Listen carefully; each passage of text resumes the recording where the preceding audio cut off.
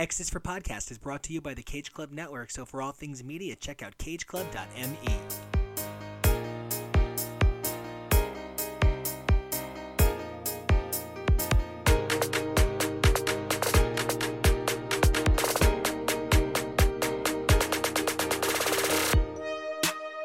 Hey everybody, welcome back to X is for Podcast, the show where we take a look at comics, mutants, magic, and marvels week after week through their many monthly titles.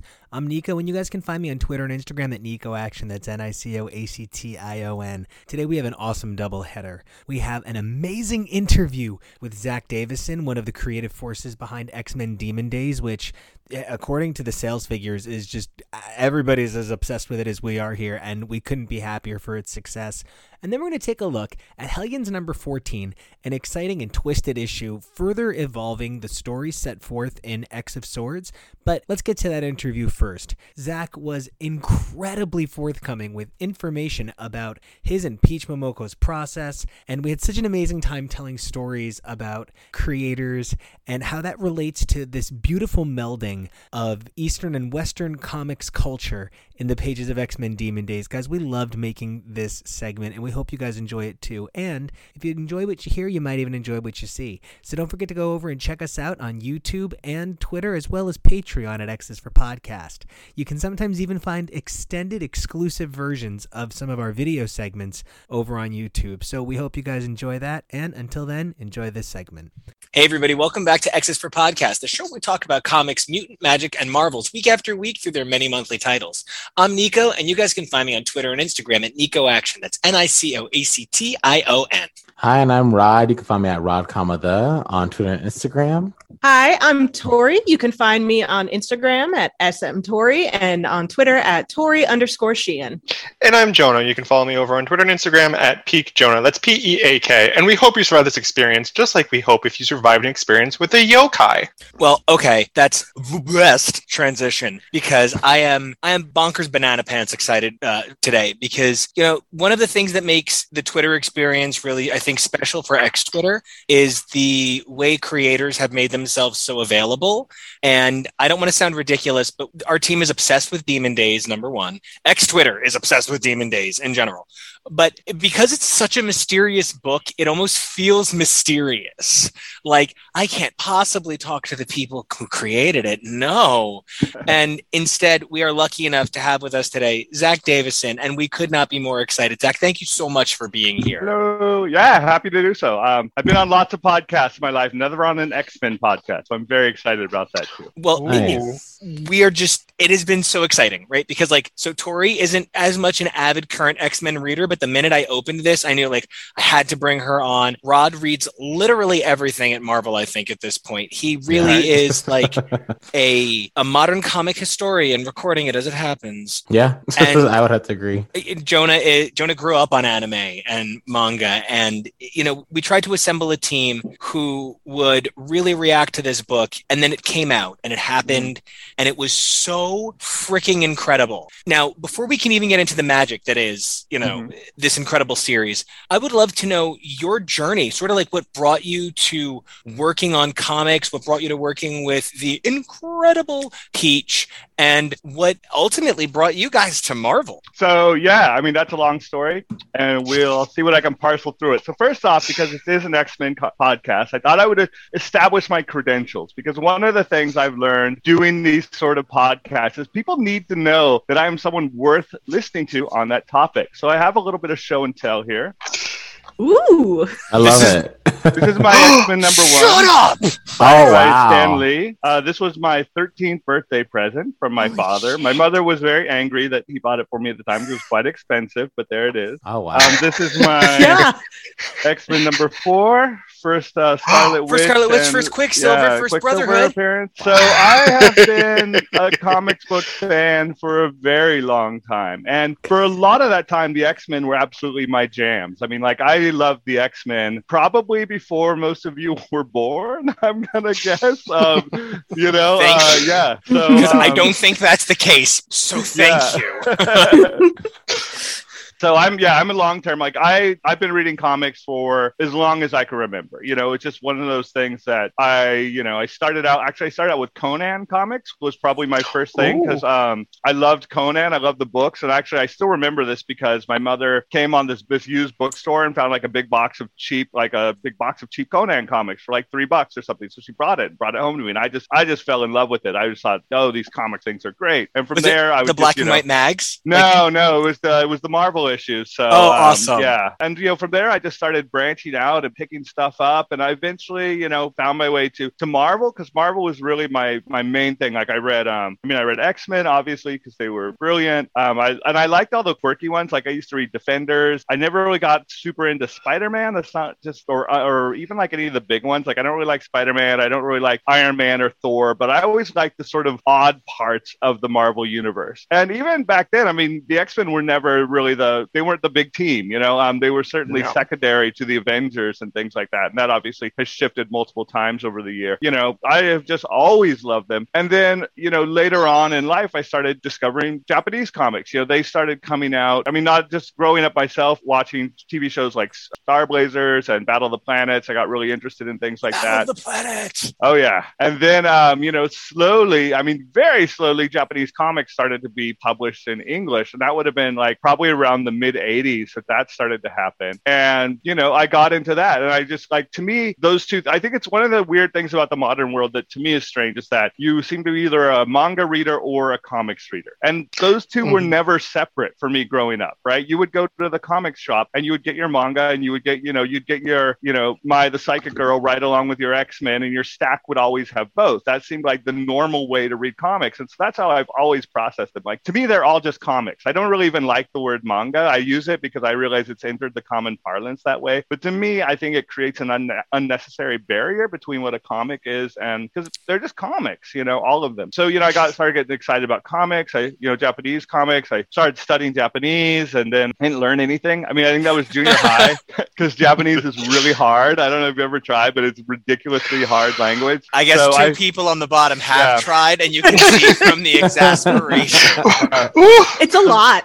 It is. The vast majority of people who start give up. I mean, they do. And that's just normal because it's harder than you think. It's like it's such a mountain to tackle. And that's not anyone's imagination. Like the U.S. government, actually the U.S. military, they classify languages via difficulty. And that's basically how many hours it trains to get someone up to the level that they can operate in that language. And so they're graded from level 1, which would be fairly easy for an English speaker to master, like Spanish, up into level 5, which are the most difficult languages on Earth. And there are 2 and only 2 level 5 languages on Earth. One is Arabic and the other is Japanese. And of those 2 level 5 languages, Japanese is starred, meaning that it's slightly more difficult than Arabic. So for English speakers, it literally is the most difficult language on Earth for them to master. So it's, if you tried and gave up, forgive yourself because you were trying to climb Mount Everest and that, and understand that. So, and I think I did like a lot of people where I just sort of did it and I drifted in and, life happened. And I just remember like one day I was sitting at my desk and I was working at Amazon at the time and I was a training project manager and I was just sitting at a little desk and I think I just turned like 33 and I was just like, is this it? Is this all I get out of life? This kind of sucks. I'm just going to sit here in this little cubicle and I'm going to tap on this little computer and I'm just like, I'm out of here. And so I looked up and I found this thing called the JET program. And the JET program is like, you can go live in Japan and work in Japan for a year. Many friends did JET. Oh, yes. Yeah.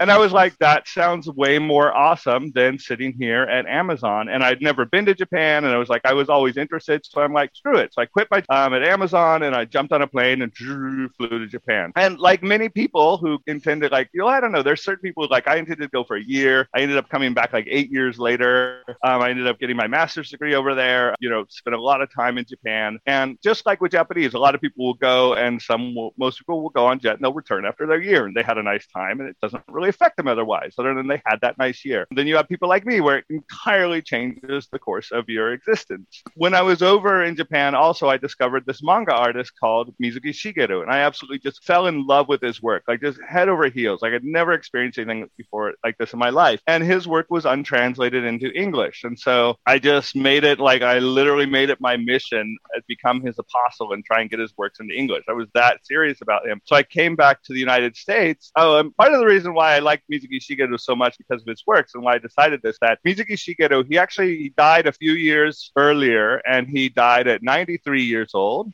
And he is beloved in Japan. It is hard to describe how beloved Mizuki Shigeru is. I mean, he is easily on like a Walt Disney or higher level of fame in Japan. He published his first comic book at 40 years old. So his career started at 40. And so that was one of those things where I was just like, I was thinking that to myself. I'm like, well, Zach, you're almost 40. You've always loved comics all your life. Why not just try? What is the worst thing that can happen to you if you just try, to do what Mizuki Shigeru did and start a career in comics at 40? I mean, why not? I did a bunch of stuff that didn't work, like everyone does it when they start comics. I joined a comics website because that's one of the ins into comics is you get a press pass, you start going to conventions, you start making contacts with people, and you start, and so I did that route. That was really my route into comics. Really was a lot of was this stuff, just going to conventions, writing for websites, learning how to process, learning how to think about comics, learning to understand what makes one comic successful or another comic not successful, and just trying to think about them other than just as a reader going like, oh wow. I eventually hooked up with Drawn and Quarterly, and they allowed me to publish Mizuki Shigeru's works with them, and that was fantastic. So our first comic that I did with Drawn and Quarterly was Showa History of Japan. It was nominated for an Eisner Award, didn't win, but doesn't matter. It was still awesome. I was in comics now, and that was like the best feeling to know that I now officially worked in comics. And from there, that's really how, my career has just led to a bunch of different spots, so like I won 2 Eisner Awards working with Drawn and Quarterly, and then I branched out because I love Dark Horse comics. I just absolutely love Dark Horse, and so I got to know the Dark Horse crew, and then I started translating Satoshi Kon's comics for Dark Horse, and then I started working with other publishers, just mainly doing translation. But I also write too. Translation to me is fulfilling, but it's not all I want to do. I always wanted to be a writer translator. That was my goal, and so I've written my own books as well, and I did my own self-published comics with a friend of mine, Mark Morse. And then I met Jim Zub, and he was doing his comic called Wayward. And at the time, Jim was nobody knew Jim Zub was. He was just the guy that did his own he did a self-published comics. That's what Jim Zub did. That's crazy. That's really funny to hear. No one knew Jim Zub. That's Jim Zub. but that's kind of how these things work. I think one of the most interesting thing with comics, and I give this advice to new people interested in getting into comics all the time, is find your peers who are going in at the same time, and then you can all come up together, right? If you're oh, who should I network with? Oh, I know, I'm going to go network with Jim Lee. That's not going to happen. No, you wasted your time. But maybe Tori Sheehan down there has an idea for a comic, and you're both nobodies, and that way you can work together and learn together and move yourself up through the system. It's just kind of how that works. Tori draws my comic. Oh, that's awesome. No, see, that is perfect. That is awesome. So I started working with Jim Zub on Wayward, and that was for us, that was an amazing hit. I remember the first issue of Wayward sold 30,000 copies, and Jim, where I was just I can't believe a comic could sell that many copies. Oh my God, 30,000. Never had anything close to that level of success before, and from there, I just started working with other people, and I started tabling on my own, because once you have enough stock, you go out and you start tabling on your own. And then how I met Peach was essentially the same way. I was at Rose City Comic Con, and I was just walking through, and I saw there was a Japanese artist. I was like, oh, that's interesting. So I went up to talk to her, and she was there with her husband, Yo, who acts as her interpreter when she's there. And once again, Peach was nobody. Nobody cared. She was there with her little self-published zine. I have it over there. I should go grab it and show it to you guys. But yeah, Peach was literally just there with her little self-published zine, sitting in a tiny little table, in Artist Alley. And as everyone walk by Peach, But Peach and I started talking, and I really liked them both, and I thought she did amazing work, and so we did let's stay in touch. And that was the shocking part, is that we actually did stay in touch, because 99 times out of them, out of 100, you say let's stay in touch. You're like, yes, let's, and then you both walk away saying, I'll never see that person again, And so Peach and I, over the years, we've actually tried to do several comics together over the years. We've been pitching stuff to people, but it's just never really taken off. We've had a few people that were interested, and then maybe not now, or maybe later, or people were pretty laissez-faire about it. We got really close once to doing what I consider to be one of our dream comics. I can't tell you about it, but I'm always hoping that now that we go back, and if we pitch the same comic to the same company, I don't think they'll turn us down, because now it's Peach Momoko, whereas before it was, who the hell is this? And then that's been awesome. I have loved seeing Peach's star rise. It is so amazing. She's an extraordinary person. She's obviously an extraordinary artist, and she deserves all of her success. And I think it's been so great. So when she got hooked up with Demon Days, it was, so she, and I'm not sure, I don't know exactly how the background eventually came, but eventually I just got an invitation in my inbox, which is always funny because you get invitations in your inbox, and I'm just always wary of stuff that seems too good to be true. Someone's like, hey, Zach, would you like to work with Marvel? We can't tell you what it is because NDA stuff. And so you do that and you sign your NDAs, and you're like, well, I hope that this is real. Sure would suck if this is a way to scam my credit card or something. But eventually the mail came through, and eventually it was real. And it was, finally Peach and I got to work on a comic together, and it was really great. They hired me at first, and I think that the editor, Lindsay, has been so great to work with because she's just been really flexible about the way we work. I mean, the first time that she hired me, so apparently I've only met him very briefly, but apparently C.B. Cebulski handpicked me and was we need to get that guy on this comic with Peach. And so that's how that worked behind the scenes. And Lindsay's like, hey, we're going to hire you. I don't know exactly what you're going to be doing on this comic. And I'm like, no worries. I will come in and figure it out. And because Peach and I, we created a way of working together that I really think is unique. I don't know of any other team that works together exactly the same way we do. And it was funny when the first issue came back because everyone kept saying, translation by Zach Davison, translation by Zach Davison. I'm like, do none of you people read the credits? It specifically doesn't say translation, but nobody does read the credits. Fair. We changed the credit for the next issue, hoping more people would dispel the idea that this was a translation. And oh my God, that was so funny because I remember someone posted this Twitter thing where they were like, oh, it's good, but it's not as good as the Japanese original. And I was just dying laughing because I'm like, there is no Japanese original. I mean, someone there is just trying to act big themselves up by saying that they know some secret. And you don't even know, you complete knob. Wow. That's the opposite of Neil Gaiman's Dream Hunters, which he said at the time was based on a traditional Japanese bit of folklore. And he totally made the whole thing up in a good way. But it was fantastic. Yeah. Spectacular. But it is not based on a piece of Japanese. So it's sort of the opposite of that. Oh, yeah. Oh, that's amazing. And I think it's still it's taken a long time for people to come to grips with the fact that Demon Days is not a translation. I keep telling this people over and over and over again, it's not a translation, it's not a translation. And the last round of reviews, you saw more and more people not use that. So I think it's finally sticking in. Good. That's good. That is amazing. Now, I have to turn the mic over because so many of us have had so many guesses about what things are. I wanted to start with, did anybody have any questions about the characters? Since we're at Demon Days, I want to just ask a few questions about Demon Days straight off the bat. I mean, I know for me, one of the things that was the most exciting was this brilliant reinterpretation of Psylocke as Psy. I thought the play on her name, the duality of it, is clever and nuanced. The way she is, and to give her this sort of hero's journey. And that was something, Tori, you and I talked about extensively, the reimagining of the hero's journey as a non-gendered interpretation of the hero's journey. I love these character iterations, and I would love to know your feelings on them and your guys' questions. So, I mean, yeah, I can't give away any serious secrets, so sadly about that, because we got a lot of cool stuff coming in. But yeah, I'm happy to do it. I mean, I think one of the main things with the characters that were chosen, I mean, Peach really chose Mariko, and I know because I've talked to her about this. Like, she chose Mariko because she felt it was a character that she could really make her own. She felt it was a character that she liked, that she loved. And Peach had actually done an art card for a trading card set of Mariko at one point in time. And so that was really the foundation of Peach's idea, of love for Mariko. And so she was like, I can take Mariko, and this is basically a blank character, and I could do something with Mariko. Everyone else is way too established. So that was where that all started out with. And like, even with, with Sai and Juju and, all of those characters, like, I was just astounded by it too. I remember when I first heard about it, I was a little wary about what would be delivered, because one of the things that I think that almost nobody knows about Peach, unless you've really followed her for a long time, is she is primarily a horror artist. That is what she does. She has always been a horror artist. Her horror art is dark and so disturbing that she had strips rejected from Heavy Metal Magazine for being unprintable. And I know the stuff that was unprintable, and it was unprintable. I mean, yeah.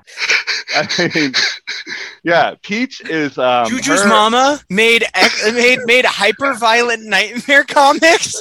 Oh, beyond imagining. I mean, like, unprintable nightmare comics. And like, when I met Peach, like, that was what her thing was, right? All of her stuff was just horrible, like Shintaro Kago style, if you're familiar with him. But I mean, just like really body horror stuff as well. Like, just, like people splitting apart, body parts everywhere. So this is the Peach I know. I mean, I know that she can do other cartoony stuff, and I've seen her evolve. So like, to me, Peach has two different styles. She has like the cartoony stuff, and then she has what to me is Peach, just the brutal, violent, gory, just harsh horror stuff. So then she's doing X-Men, and which I think is great, and then she, they send me the first issue to Dialogue, and I was just like, she just nailed it. She did such a good job with the characters, and she did such a good job interpreting everything. And yeah, but by all means, I don't want to just blather all the way. Chat, throw me characters. It's so interesting to me with these characters, because it sort of sounds like something that Nico and I would get up to at 2 a.m, where we're like, okay, but what if these characters are secretly all of these characters in the Powerpuff Girls? And for it to just come out like this and something so beautiful and so amazing, was that sort of what she was originally deciding upon, that she really wanted to kind of transpose? I don't know that she put that much thought into it. Honestly, I've seen her character designs, and also I will say that C.B. Cebulski also did a really good job of, like, he's a great guider of talent. So this was another interesting thing that Peach did, is that she auditioned for Demon Days by writing Demon Days. She created a fully painted comic and sent it into Marvel as her audition. I mean, it was crazy, because no one really trusted Peach to be able to do sequential art. She was a fine coverist. They didn't know that she could do sequential art. And as far as her character design, I mean, she brings in a lot of elements that are just pure Peach as well, like the bone armor for Mariko and the little, what she calls the point hair. She's been doodling that in her sketchbooks since high school. I mean, these are literally just elements of design that she has just been creating over and over again. And so she finally gets the chance to bring these into a published project. She just has tons and tons of sketches of just little, all of these details. And so it's really just an accumulation, I would say, of how you see Peach's imagination, what she thinks things should look like. You could see more of her natural horror elements coming in, especially in Mariko, right? So you see more of the body horror stuff coming in, like when Mariko coughs up the key, right? That was just like, I'm like, oh, that's Peach right there, something that makes you really uncomfortable just to view is what reminds me of Peach's art. Yeah. Was there a certain amount of pulling back for some of her choices to be safer for an X-Men title? Honestly, our editor has let us do pretty much whatever we want to. Amazing. So I think that from the start, they just kind of gave Peach free reign. And I think that, it's also a level of just gaining confidence on Peach's side. She's done they should, like the first one with Juggernaut and Emma and Sai, like that little 10-page preview, it's just a little safe, piece. But then as each issue comes along, it's just really amazing to see how she sort of like matures in the story. And you can see that she's bringing more elements of her voice instead of trying to like make like what's a good, Marvel comic to more like what's a good Peach comic that happens to be published at Marvel, I would say. Let me say, there's some parts in Cursed Web that are Peach. Oh my god. Yeah. I didn't know she was like that at all. It doesn't make sense now seeing because I saw recently, I didn't know she had them, but I was researching covers, and Something is Killing the Children cover and Department of Truth cover. She did those covers, and they are very like the art you just showed us, because those are very horrific books. And I was like, oh, this is new for Peach. I've never seen this, and apparently that's her. No, that's her old style. Yeah, that's her old style. Yeah, and I still think of Peach as primarily a horror artist, honestly. When James Tinian-Didas did his horror series Razor Blades, I don't know if you guys read that at all, but you know, we were going to do something for that. But one of the unfortunate things about Peach being on a Marvel contract, which is both awesome for her and also sad, means we can't do anything else that's sort of like fun and extra. But you know, that's just for now. So how did you guys get permission to use Natasha? Like that's been on my mind, because like I'm perhaps a bit of a Wolverine guy, so I perhaps a Wolverine guy. I love Logan so much, and I love Mariko so much, and I'm like,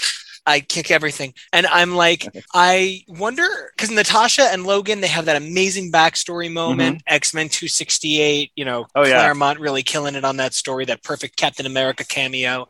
And other than that, there's not a lot of binding ground between Natasha and the X-Men. So like, this was a veritable feast of Natasha excellence in X-Men. Was there some process that you guys had to go through to get her? No, to be honest, one of the joys of working in a non-continuity comic is you've got a lot of freedom. You know, if you're working in an AU comic like Demon Days, you can pretty much do what you want because it is of no consequence, right? So we can have Natasha in there, can have basically anyone we want in there. I mean, we have a lot of characters coming up in the next issue that you're going to be, I think, pretty surprised by, especially because I heard your previous podcast about it, and I'm like, oh, we've got surprises coming up for you. We just aren't sure who the last person is. That was my question. That was so good. That was so Who good. is it? Who is it? Tell us. Can you tell us? I can't. Okay, so it's not been publicly released. Okay, Yeah. so we're not in the dark any more than anybody else is in the dark. Yes. Demon Days indeed. but yeah, I mean, but once again, that's one of the joys. Like I love non-continuity stuff. Like I honestly like I have dropped out of X-Men for God, I don't know, decades now, because I read X-Men up to a point to where it changed and it was no longer my X-Men, and that was fine because it was a new generation's X-Men. I think that's a great thing about it, especially continuity comics, is like, you know, stuff that speaks to you up to a time and then it moves on to speak to a new generation and it no longer speaks to you. And to me, I think that's great. I was happy to pass the torch to a new generation. So I haven't read X-Men for, gosh, I think I dropped off at about issue probably 300 or so, around there, you know, so somewhere around there. A lot has changed. Right? And that was one of the good things about doing, once again, an AU series, is that it's all characters I recognize. And Peach is the same way. She likes the sort of like classic X-Men, you know, she likes the classic characters. She's not really bringing anyone obscure. There was one character she brought in that I didn't know who it was, and so I had to look that up. But for the most part, you know, she's like my era. You know, she likes those classic X-Men. I was surprised that she, in the first book, the Demon Days, that she brought in Danny Moonstar as a little girl. Oh yeah.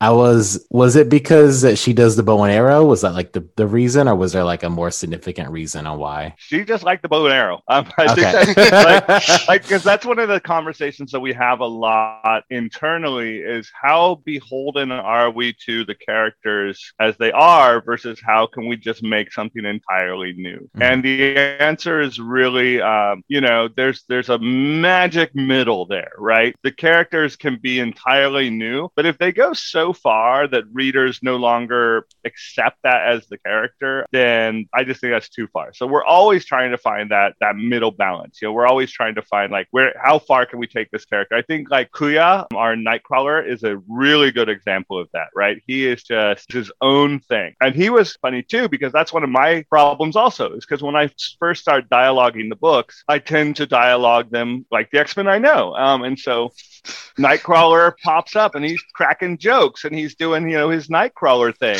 And Peach sees what I wrote and she's like, no, this isn't my Nightcrawler. My Nightcrawler doesn't talk. And I'm like, well, he's got to talk a little, Peach, you know, but but that's her interpretation of the characters. It's like, this really like silent sort of ominous figure, and I'm like, and so, and like, but that's what, like I said, that's one of the funnest ways that we work together is there's a lot of this back and forth. There's a lot of me sort of processing what I know is the classic version of these characters, their own voice and dialogue versus Peach's interpretation of them, and trying to find, I think, that real middle ground. I am very happy and I am proud of my sticking the BAMF there in the second issue.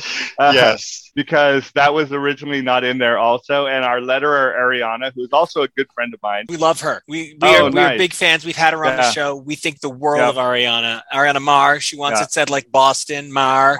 Yes. Ariana, yet another person who I met her at Rose City Comic Con. I mean, Rose City Comic Con in Portland is really the convention that spawned Demon Days because that's where all of us met. But, when I met her, she was actually way higher up in comics than I was. And now we're all working on Demon Days together. So it's just been a magical experience. There's a lot of good zeitgeist out there. But I got to give Ariana her first BAMF to letter. So she was very excited about that. Nice. That's awesome. Something I would love to know for these stories, is the story like the plot and elements created first and then you find the characters that you can use and stick them where they are, or do you choose the characters first and figure out how can you fit them into a narrative in a story? Definitely the plot first. So Peach has all of it plotted out, and then she has characters she wants to use because she likes them or she likes their design or for whatever reason. She also has certain characters that she thinks make nice avatars for various Japanese characters, and so she uses them that way. But the entire series is all plotted out, and the basic process, so like it'll be plotted out, and then Peach will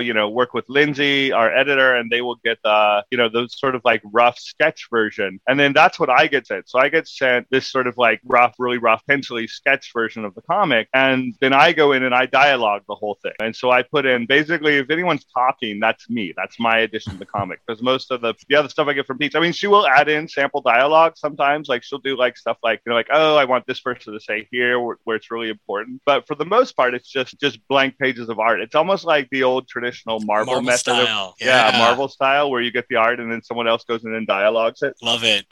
We actually had Jay Ferber, who worked on Gen X in the 90s as well as the third run of New Warriors in the late 90s, and he also did a big run on Titans, and we had him on and he was saying that there was an issue where we're like, no, we have to know, were you credited as co-storytellers here because blah blah blah, or why did the credits change? And he was like, they must have changed the credits that week. Yeah. Oh, absolutely. And he was like, we all just did Marvel Method. It was just Marvel Method back then. So somebody just changed the credits without. This is what it is, man. Yeah. Yeah, and even like the traditional Marvel method, because definitely like there's a difference between traditional Marvel method and how Peach and I do it. Is that Peach and I will then work together to finalize the dialogue. So it's not like I get the art and I just dialogue it and she's stuck with whatever I dialogue. That is definitely not it. If I do something that Peach really doesn't like, which has absolutely happened, the two of us will talk it over, and sometimes my idea gets in, and sometimes Peach's idea gets in, and I think that the final product is always better. Like when I actually see the printed page, I'm like, oh, I'm really glad that we went with Peach's, version there because it's just better. And then there's other stuff where I'm like, oh, I'm really glad that I went with mine because, but it's like this whole process of collaboration, which is one of the best parts about it. But again, I think it's pretty unique to comics. I don't know anyone else that works that way. Now, as far as credits go, I mean, that's because you're right about that. It's like, what do we get credited as? We don't know. I mean, people are like Marvel has me on their website as a co-writer, but then inside the credits it's listed as dialogue, because that was part. But there's also like a lot of legal aspects that come into play, and like when you credit someone as something officially, all these HR gets involved, and so we kind of just like, I don't know, man, let's just find something that kind of works. And yeah. Now I do have to ask a little bit of a question, because the tradition of the beautiful infusion of Eastern ideas into Western comics goes back, as far back as comics almost at this point. One of the things I really loved, now the man is of questionable content these days, but Frank Miller's 70s and 80s work so influenced my understanding of Eastern comics so thoroughly. Tori and I share such a brilliant passion for classic Miller and Jansen Daredevil Elektra, and I know his work on Ronin changed my life. It changed how I saw comics, and that Claremont sought with Miller to create, and then later on with Sal Buscema, that they sought to create between Wolverine and Kitty Pryde and Wolverine, sort of a Japanese allegory through American comics, was a really important thing to me growing up, to help me understand things like Sailor Moon, which I loved, but I didn't always understand exactly. Like, there were conventions of Sailor Moon. Tori, something that I really appreciated that you brought to the episodes is a little more understanding of conventions of perhaps some of the storytelling modes. And I know that the story is truly, it reads different than an American comic in so many ways.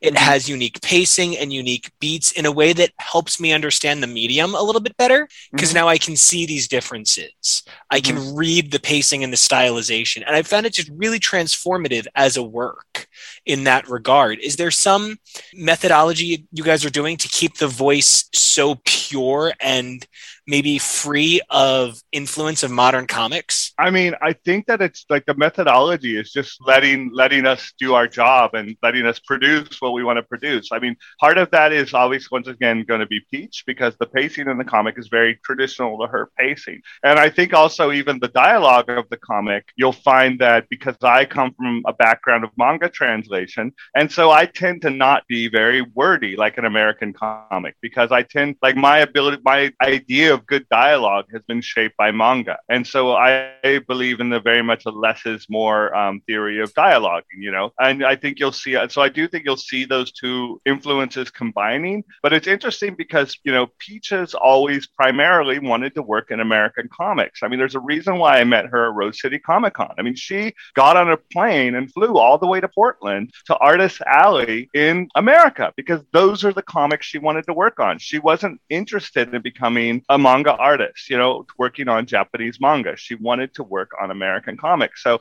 she brings that love of American comics, which I think is really her, you know, that's her heart and soul more than anything else. I bet if you ask Peach, like, she would probably love, you know, I don't know, Mystique far more than Sailor Moon, you know, because those are what she fell in love with.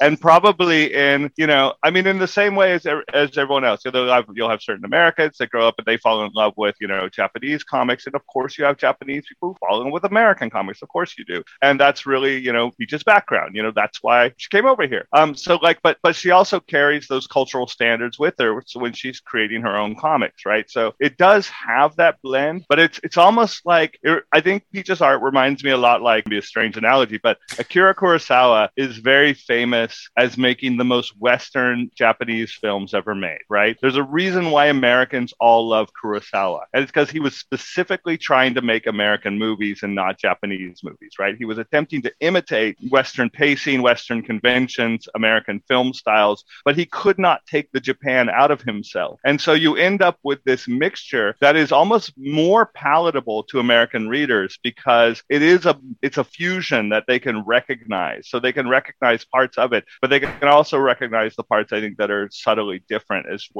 well. So that's my answer to that.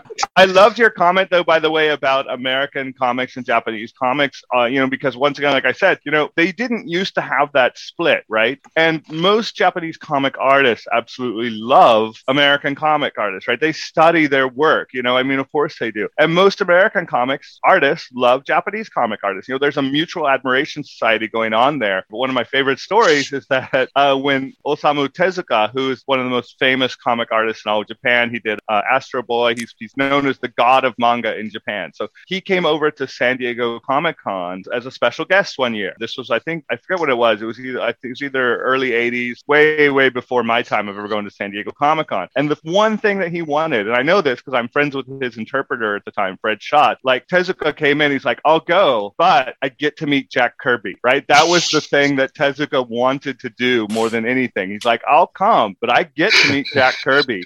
And so Tezuka went over to Kirby's house with Fred Schott acting as their interpreter. Wow.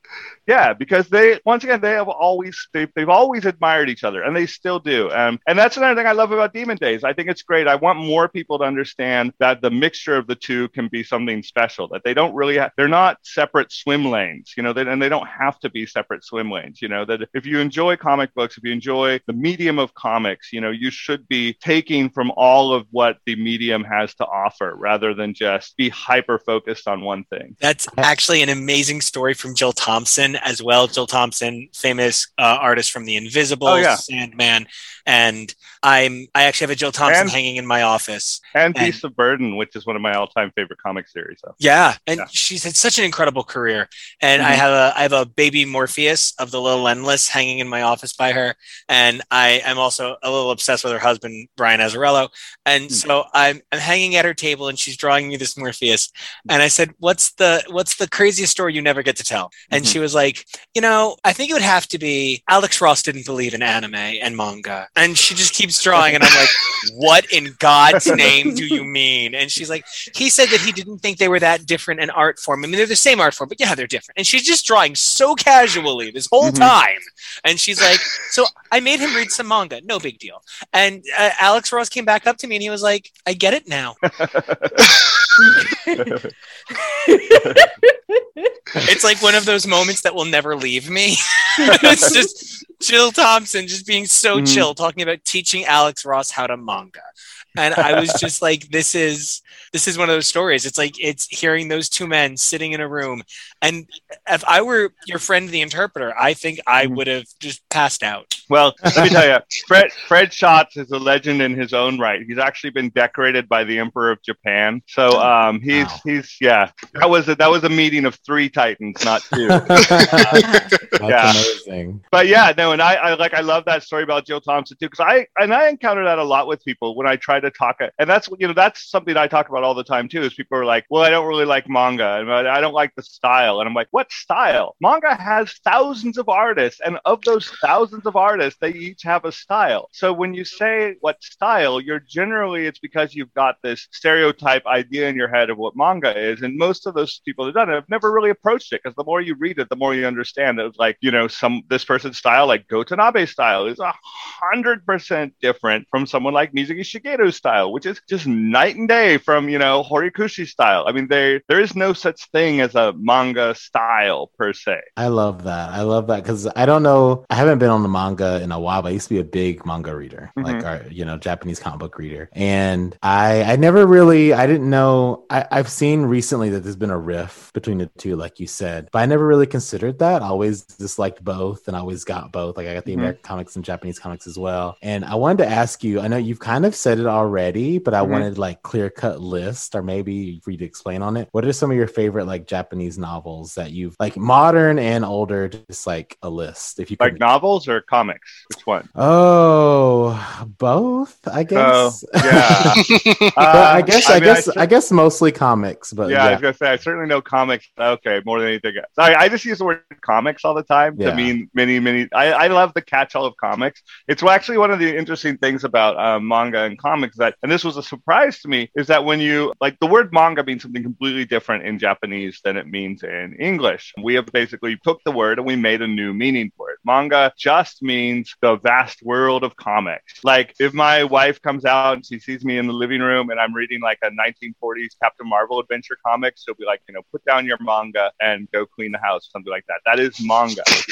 Just the other day when the Suicide movie came out, the Suicide Squad movie came out, and I was like, hey honey, do you want to watch the Suicide Squad? She's like, well, I'm not really in the mood for manga, because that is, once again, from a Japanese point of view, manga. It's all manga. And I tend to use and when you actually go to a Japanese bookstore and you go to the comic section of like the manga section of a Japanese bookstore, they will have a sign up, and that sign will say in Japanese comics. So they actually use the word comics in Japanese for what we use the word manga for. So that's always been kind of funny. I mean, my favorites change on a really like regular basis. I tend to like stuff I grew up with, which makes me old, and I get that. But like, Matsumoto Leiji's Captain Harlock is one of my favorite comics of all time. I absolutely adore Mizuki Shigeru's work. Like, it is just my heart and soul. And I think that of all my contributions to comics, I think that my translation of Showa, History of Japan, is the one, like, it will live beyond me. It will be, it's a part of world literature. I really like, oh gosh, who else do I like? I love Go Tanabe's work. If you've ever read, he does these amazing H.P. Lovecraft comics, which I honestly think are not only the best H.P. Lovecraft comics ever made, I honestly think they are the best H.P. Lovecraft adaptations ever made in any medium. Really? Yeah. I'm currently obsessed with this comic called Midnight Diner that I absolutely love. And there was a Netflix TV show that was based off the comic. And the comic is just like, I love it so much. I'm trying so hard to get, like, whenever I get obsessed with a comic, I try to find some comic company that will publish it for me. But I haven't had any success so far, but it is just wonderful. I mean, like other stuff, like I love this comic called Outlanders, which is long lost to obscurity. But Outlanders was my very first tattoo. So my very first tattoo was an anime girl from this comic called Outlanders. I love everything by Rumiko Takahashi. Like Masonic Koku is just my absolute dream. I love Masonic Koku. I love Lum. Those are both just magnificent, magnificent comics. But again, my tastes tend to run old. So almost everything I've said here is from either the 80s or the 70s. Of modern stuff, I've been reading a comic called Tokyo Taradeba Girls, which is really fun. And what's one of the things that I like about manga, and you do find this variety in Western comics as well, but you just don't find as much variety. And part of that's because of marketplace, right? Japan has a vast, far more robust marketplace of comics than America does. And so comics there can be financially successful that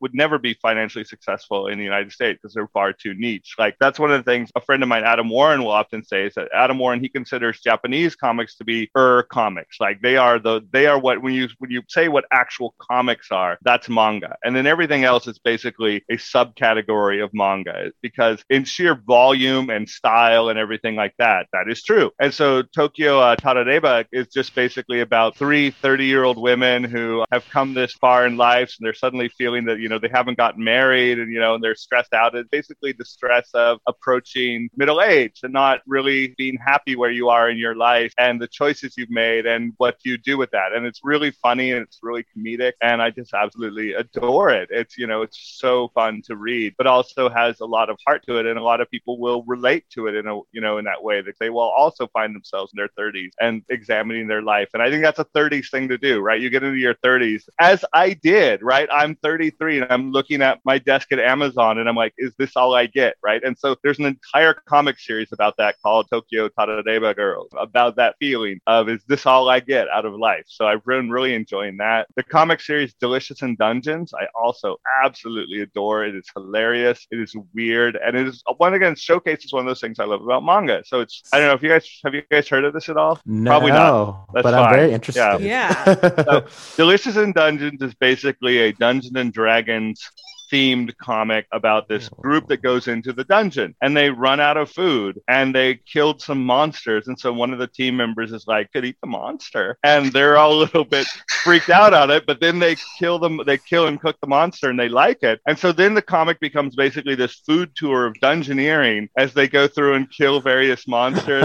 And they have to like debate with each other about like, well, they don't want to eat the ones that are too humanish. Like we don't want to eat orcs because that's kind of gross. And like one of my favorite scenes is that they kill a mermaid and there's one guy that's super into eating the monsters and there's another person in the party who's like, no, she's way too human, we can't eat the mermaid. He's like, problem solved, takes off his sword, chops her in half, grabs the tail part. It's like, well, we can eat this then as long as we don't eat the head part. And it's really funny. I love that. Yeah, so there's a list of some of my favorites. I mean, there's just so much to explore. I have a Kindle, and one of the great things about the modern age is that you can just you used to be able to read Japanese manga, you had to like order them and wait months to ship them over, and shipping was insane. And now I can literally just go on my Kindle and be like, boop, boop, boop, boop, boop, and it's great. I love the modern comics world. I've never read a manga on Kindle. I don't know how it would feel. I've only done paper. Oh yeah, I actually I think it's really suited. I think manga on Kindle is actually better than most Western comics on Kindle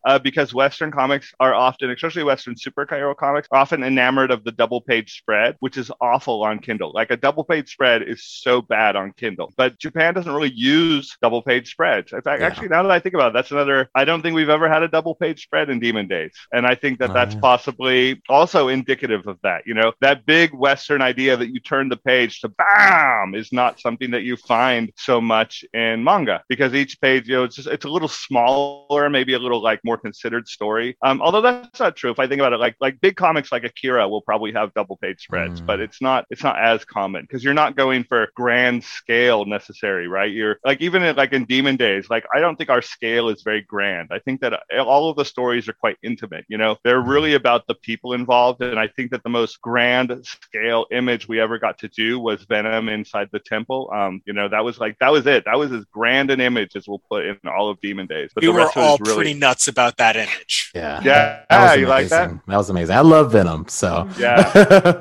That was I love that image because I got to use it to show, like, you can show what each person adds to Demon Days from that, right? So the original picture is just Venom, and then I added the special effects. I'm like, well, there's got to be sound here, so I added and then I handed that off to Ariana, and she turned my into something phenomenal, and which I knew Ariana would do. And I often say that to Ariana. I'm like, I'm just going to put this little note here, do something cool with it. And yeah, so that main image is basically, it's where you can see the partnership of the three people who make Demon Days. That's amazing. Perfect. Thank you so much for telling me about all that manga. Now I'm sure my fiance is going to hate that, but now I'm going to, when this video comes out, or the audio and anything, I'm going to rewatch this and write all of it down and go read it, because I haven't read anything since like Death Note and Vampire Knight, which is very basic. It's very mainstream, but I loved it. I mean, and there's nothing wrong with basic or mainstream. I mean, one of the greatest things about the world of comics now is, I truly do it as someone who's been reading comics from the 70s. I truly feel like we are in a comic golden age. I think there's more great comics out now than there has ever been in the history of the medium, you know. And it's really a question of how much time do I have, and that's the sad part, because I don't even get to read all the great comics out there. And you know, like manga, there's just so much. There's so much to explore. So I highly encourage everyone to just like find something that you think is awesome. You know, find something that works for you or speaks to you, because I guarantee there's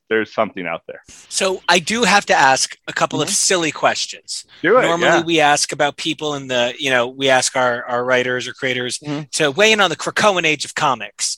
But you know, you've stepped away a bit from X-Men, so I kind of have to ask. We can bring it back. Yeah. Well, I've asked a different, pretty standard. You know, if we're going to switch to anime, I have to know Bulbasaur, Charmander, or Squirtle. See, who's now your starter? Now you'll get me, because I don't play video games at all. Like at all. There's Pokemon manga. The Pokemon manga is really good, actually. Yeah. So I don't play video games, and I almost never watch anime. I am a comics guy through and through. And every time that I feel like I have time to do something, because I don't know, I'm really busy. And anytime I have time that I take to myself, to me, there's no better way to spend that time than comics. And so, you know, my favorite Pokemon, I've actually got a few hanging around here, is definitely those Jigglypuff. And as much as I love Jigglypuff, a lot of it my love of Jigglypuff has to do with the old cartoon from the 90s, where they used to do, and I don't know if you guys have ever seen this, but they have these Batman the Animated Series. They used to do these little advertisements, little commercials, right? And my favorite commercial that always cracked me up is like, because they would basically redub the scenes. And so, you know, like Robin's in bed and Batman's there, and Robin's like, I can't sleep, Batman. He's like, go to bed. It's like, do it, Batman. And Batman's like, Jigglypuff. Yes, I remember these. Right? Golden age. Yeah, so that's why I love Jigglypuff. There's no better reason to love a Pokemon than Batman openly impersonating it to help his child go to sleep. So exactly. I would suggest reading the original Pokemon manga, though. It's good. I have read it. It's been a long time, but I've read a couple volumes of it, I think. Yeah, okay, but it's been a long time. I was going to ask about Yokai Watch, which is basically Pokemon with yokai. Right? I know. I'm such a disappointment sometimes because I realize that they want to talk about games, and I'm like, I don't play games, you know? Sorry. That's absolutely fine. I do actually have a question about translation stuff. And my question is about, when you have to translate comedy, if you've ever had to, what is kind of like the process of that? Because I know there's so much that there's so many differences between different cultures of what is comedic and what isn't, and a lot of stuff and I would just love to know like what that process like. It is the worst. It is the worst. There's a reason why you see so few comedic works in translation, right? You don't see a lot of comedy movies. You don't see a lot of comedy manga because you are spot on, right? Comedy is almost 100% linked to verbal and cultural aspects, right? There's very little in comedy that does not rely on one of those two things. And I only did one comedic book I did, and it was kind of funny. So I did Panty and Stockings with Garter Belt as my one comedic book I did, and I did it specifically because my editor Carl Horn at Dark Horse, because I had just translated Mizuki Shigeru's biography of Adolf Hitler, and he's like, I thought it would be funny to say from the translator of Hitler's biography comes Panty and Stockings with Garter Belt. So it's like it amused him to give this comic to me, because I had always done these like really like sort of heavy and like sonorous important works, you know, and so Panty and Stockings with Garter Belt was my first ability to like sort of move on to that and try and flex a different muscle. But I'm like, it is really hard. In fact, it is almost you can only do one thing successfully, I think, which is basically to rewrite it entirely in English, because jokes as written in Japanese are simply not funny in English. They are not funny at all.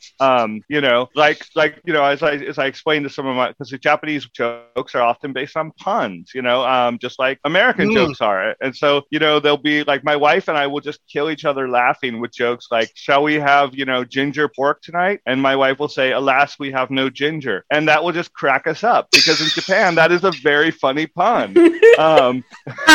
Sure. Right? Exactly. But you translate that into English and it makes no sense. Nobody's laughing on that. And, you know, and that's one of the things I think that people misunderstand about translation, is that when you're doing a translation, and once again, just to reconfirm that Demon Day is absolutely not a translation, because people get confused about that. But when you're doing a translation, what you do is you translate the emotions, not the words. Like the words themselves, like what purpose do words serve, right? Words exist to transmit ideas and emotions. And most of the time when I'm transmitting words, and especially as a writer, I want to invoke emotions from my reader, right? So I want you to laugh here. I want you to be moved here. I want you to be, you know, scared here, or I want you to, your heart race to go up here, right? That's the point. That's what the author is trying to get at. And whatever words you need to bring to the table to get that emotion, then those are the words that you serve. You're frankly a bad translator if all you do is translate the words. If all you do is look at the words, who like says, and you take the joke, you know, shall we have ginger pork for dinner tonight? Alas, we have no ginger. Like if you put that on the page, then you failed as a translator. So what you would try to do is try to figure out something similar, you know, because what is the situation? It's a husband and wife in the kitchen. They are telling dorky jokes to make each other laugh. And so you think of a dorky joke that people would tell, and then you just write a brand new joke. You completely ignore what the author wrote. And, you know, if you're good at it, you could pull off some pretty clever stuff, you know, like still maybe make it food related, make it situational and things like that. And that's what actually you'll find that a lot, especially on Twitter, that a lot of people, you know, because people will come in with like first year Japanese, and then they'll look at this and they'll be like, this word is not this word. You have made a mistake as a translator. And that's a first year Japanese person's approach, right? I did the same thing when I had a year of Japanese under my belt. I was like, I know more than the translator because I can clearly see that this word here is not this word. They have made a mistake. And then the more you grow and the more your skill set evolves, you understand that no, they've actually not made a mistake. They've actually improved the translation. You know, I think one of the most famous one of those, and I got off the humor thing. I will say once again that humor is incredibly difficult for that reason. One of the most famous translations that really impacted me was in a version of Final Fantasy where the translator Alexander Smith had taken the word where in Japanese it said thank you, and he had rendered it in English as I love you, because that was what the person was actually saying in emotion. They weren't doing the Japanese, because Japanese people don't say I love you. They never will come up to you and be like, you know what, I love you, man, you know, or even like look at each other and say I love. So they say I love you in very different ways, whereas Americans are not as subtle about that. And so it really just like showed me and then like inspired me to understand how you can take braver choices with your translation to make sure that those emotions are getting across, not simply just word swapping, because translation as an art form is very different than word swapping. Yeah, that's the difference between translation and interpretation, and sort of, you know, the difference between gloss language and diction language, or that, you know, there's that depth of space between, you know, the direct verbal. It's why sign language has no nuance because it's not a language for translation, it's a language for interpretation. And it sounds like a good translator always interprets. Yes. And yes, absolutely. Even then, you also realize, like, one of the things you realize is that a good, not just a good translator, but you are good at things and bad at things, right? I am bad at comedy. I realized that when I did it. I am bad at it. Just like any, because translation is essentially writing. So just like some writers are really good at horror, and some writers are good at comedy, and some writers are good at personal interactions. Like, I suck at comedy. And so I don't translate comedic manga anymore because I realize I just don't have it. But other people are really good at it, and I am envious of their skills.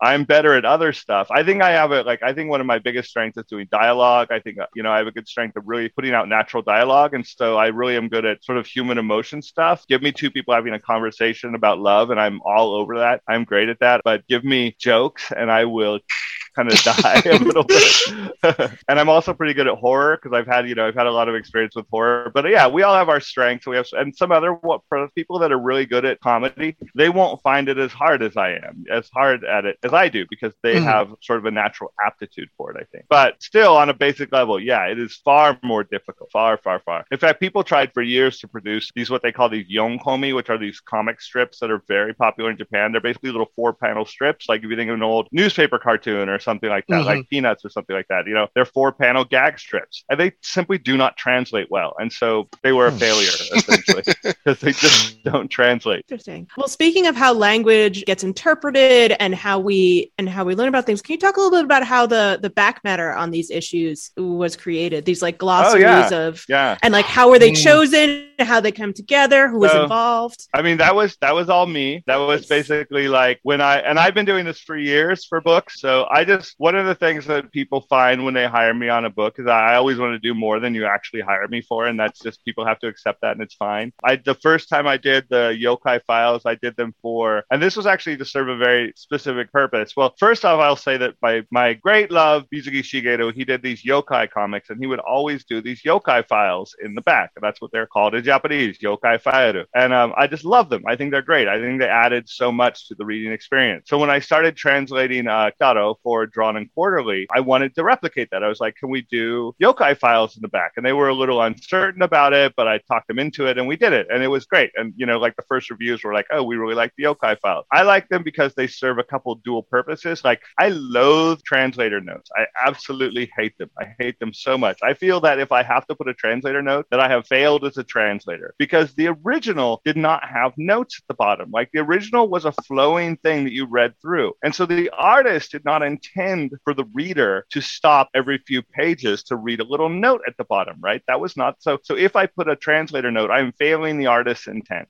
is sort of how I view it. I've not done my job. So what I would do is I would then one of the ways that I make up for that is with back matter pieces, right? Because you can write little back matter pieces on various yokai and things like that. And that way you don't have to put in little translator notes throughout the thing. And so I did that on Kitaro. And then the next comic that I did, I talked about earlier with Sub, is I did Wayward. And so one of the first things when Jim hired me on Wayward, I'm like, can I do Yokai Files? He's like, sure, why not? It's our own little book. We could do whatever we want here. There's no one to tell us we can't. That was also a funny thing, because Jim because we didn't know each other. I mean, now Jim and I are very good friends, but when we first met, we didn't know each other at all. We'd only just communicated by email. And he's like, I'd like to hire you for one issue to do this one thing. And I was like, that's an excellent thing. I will take your offer to work on this series for the entirety of it. And I will also do all of these other things too. So I did the Yokai Files for Wayward. And then when it came to Demon Days, I was like, well, can we do Yokai Files? Can we do it? Like, can we add a little back matter into it? And,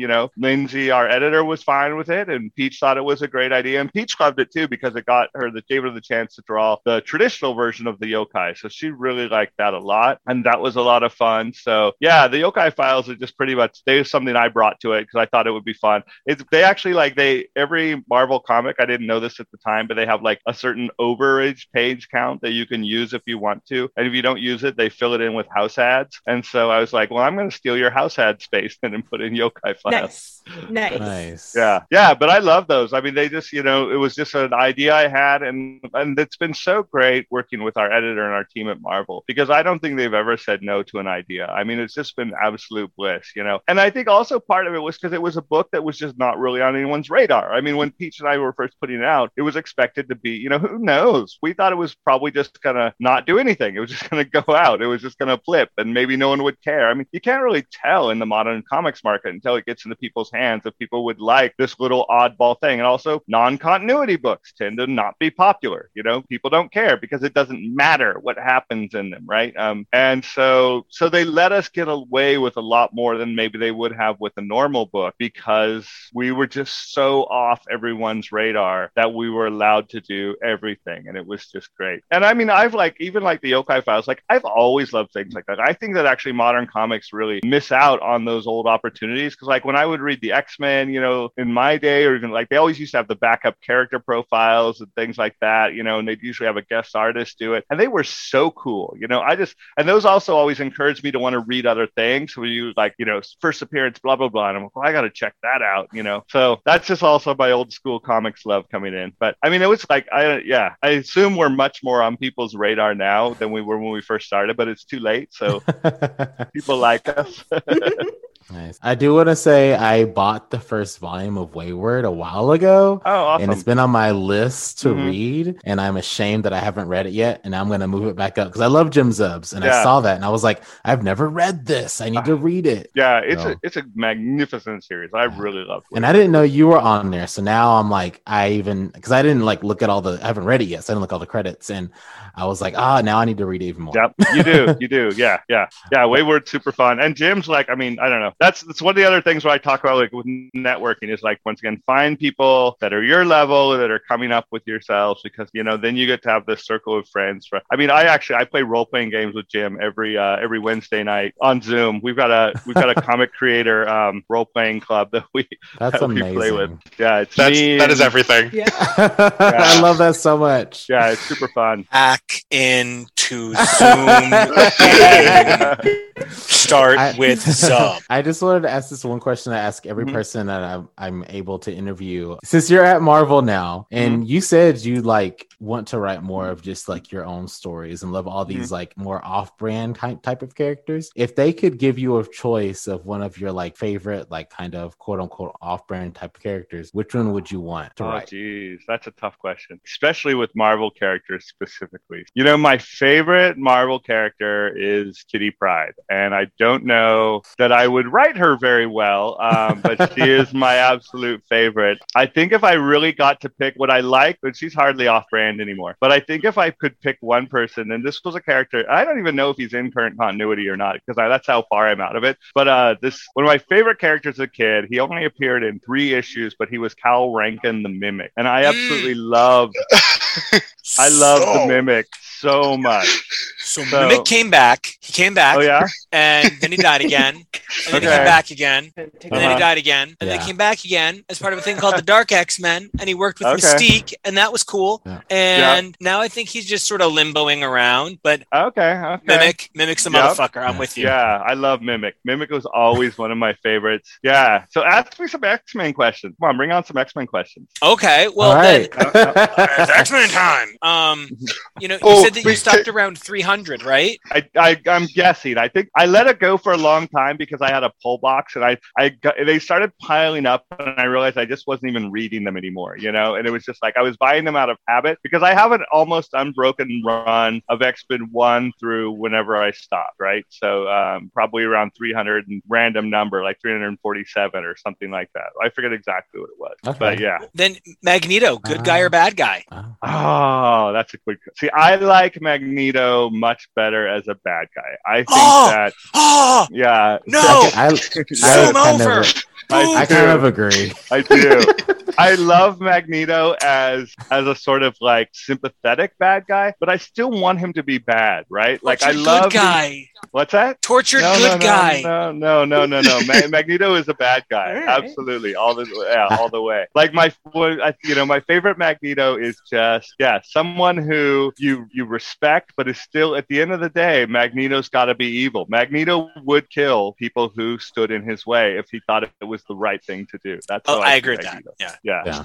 I have to agree. I feel like like the X-Men fandom is probably going to come from me, but I exactly agree. I've always liked Magneto when he was more like kind of like a Doom type character, where like everyone respected him, but like no one wanted to approach him because he's so powerful and knowledgeable and everything. Yeah, almost like a fan of the Opera type guy too, where he's just like, he's immensely powerful and terrifying, and but like I love like his issue. I mean, this is getting really old, but like that's all I know. But like his X-Men 150, like around those runs, like the whole Magneto and the Savage Land part, I absolutely love. I just think he's a better villain. Lee Merriweather, right? That's good stuff. And I think that's an unfortunate part when you've got a really classic villain. The idea is to then, eventually they become a good guy, and then you got to find a new villain, and the new villain is often a mediocre substitute. I have to say, when you find a good villain, let them be a villain.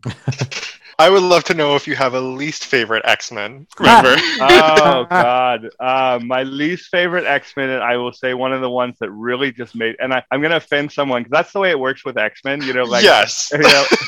There's no way to talk Please X-Men don't be someone I like. without absolutely getting someone pissed off. But it would be Maggot. Like I just absolutely hated Maggot. Oh my God. A lot of people don't like him, so I understand. Maggot was so bad. Nico likes him. I like Maggot too. I think, but Joffin is amazing. But Zach hasn't read Maggot in a long time. No, Maggot's come far. Okay, Maggot's come far. And who was the woman who pulled the bones out of her body? Marrow. Okay, Marrow. That was it. Yeah. Oh, I hated them. Marrow's come farther. I love gossip about people I don't know.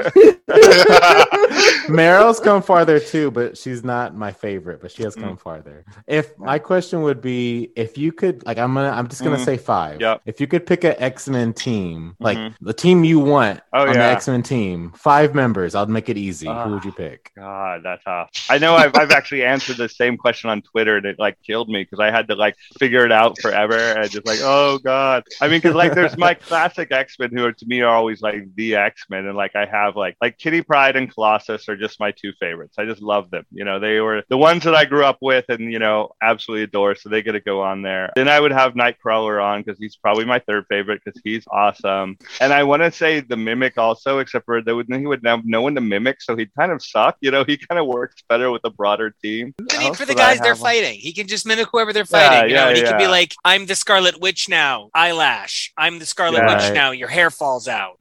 And I think as non-exciting as it is, because he's a character that I don't really love solo, but I love him on a team on the X-Men would be Wolverine, because I think Wolverine as a member of the X-Men is just, I think he's a great X-Men. I hate him as an Avenger. Like to this day, I refuse to believe that either Spider-Man or Wolverine are Avengers. That just offends me. Like they just shouldn't be. I know, right? I know. I get that. Yeah, it just offends me. It's like Spider-Man and Wolverine are not Avengers. They can't be Avengers. And like I said, I think that's why we're in the golden age of comics, because you actually do get it all. And that's the best thing, is that we have an immense buffet of options of which you can select. And if you're, and not only that, but not only the comics out now, but we have more access to older comics than ever in the history of comics. So find the era that appeals to you and read that era. And, and if this current era doesn't appeal to your current run, there's still lots and lots of good stuff there, And I think, hopefully some of that old aspect of it, because I think Demon Days also sort of suits that, there's a sort of like innocence to it and a sort of like just, emotionalness to it that I think that we also is something we bring. And it's nice to see that readers are still responding to that. Well, I can't think of a better thing to go out on. Zach, this was the most amazing interview. Thank you for all of these amazing inside stories and for this amount of process and understanding of not just what the book is, but how the book gets made, which makes me feel like I can appreciate it even more. Now, our audience needs to know where they can find you, because I'm sure everybody's going to want to follow you after they get to hear this. So where can everybody find you online? So I am very vain, and so everything is just my name. So Zach Davison at Twitter is just at Zach Davison. Website is zachdavison.com. It's pretty easy to find me. So that's about it. Yeah. Well, yeah. And you guys are going to love Cursed Web. Oh, it is so good. I wish we could get it in people's hands right now. The waiting is really hard and when you read Cursed Web, there's going to be a couple scenes where you're like, oh, now I know what he was talking about. I cannot wait, and I know our audience can't. And until then, you guys can pick up, what is it, on printing 74, and are there 96 covers of each issue at this point? God. It is insane. Yeah, it is crazy. So guys, please go out and support Zach and Peach and Ariana's amazing vision for a very different take on the X-Men, because I can tell you this team is obsessed with it.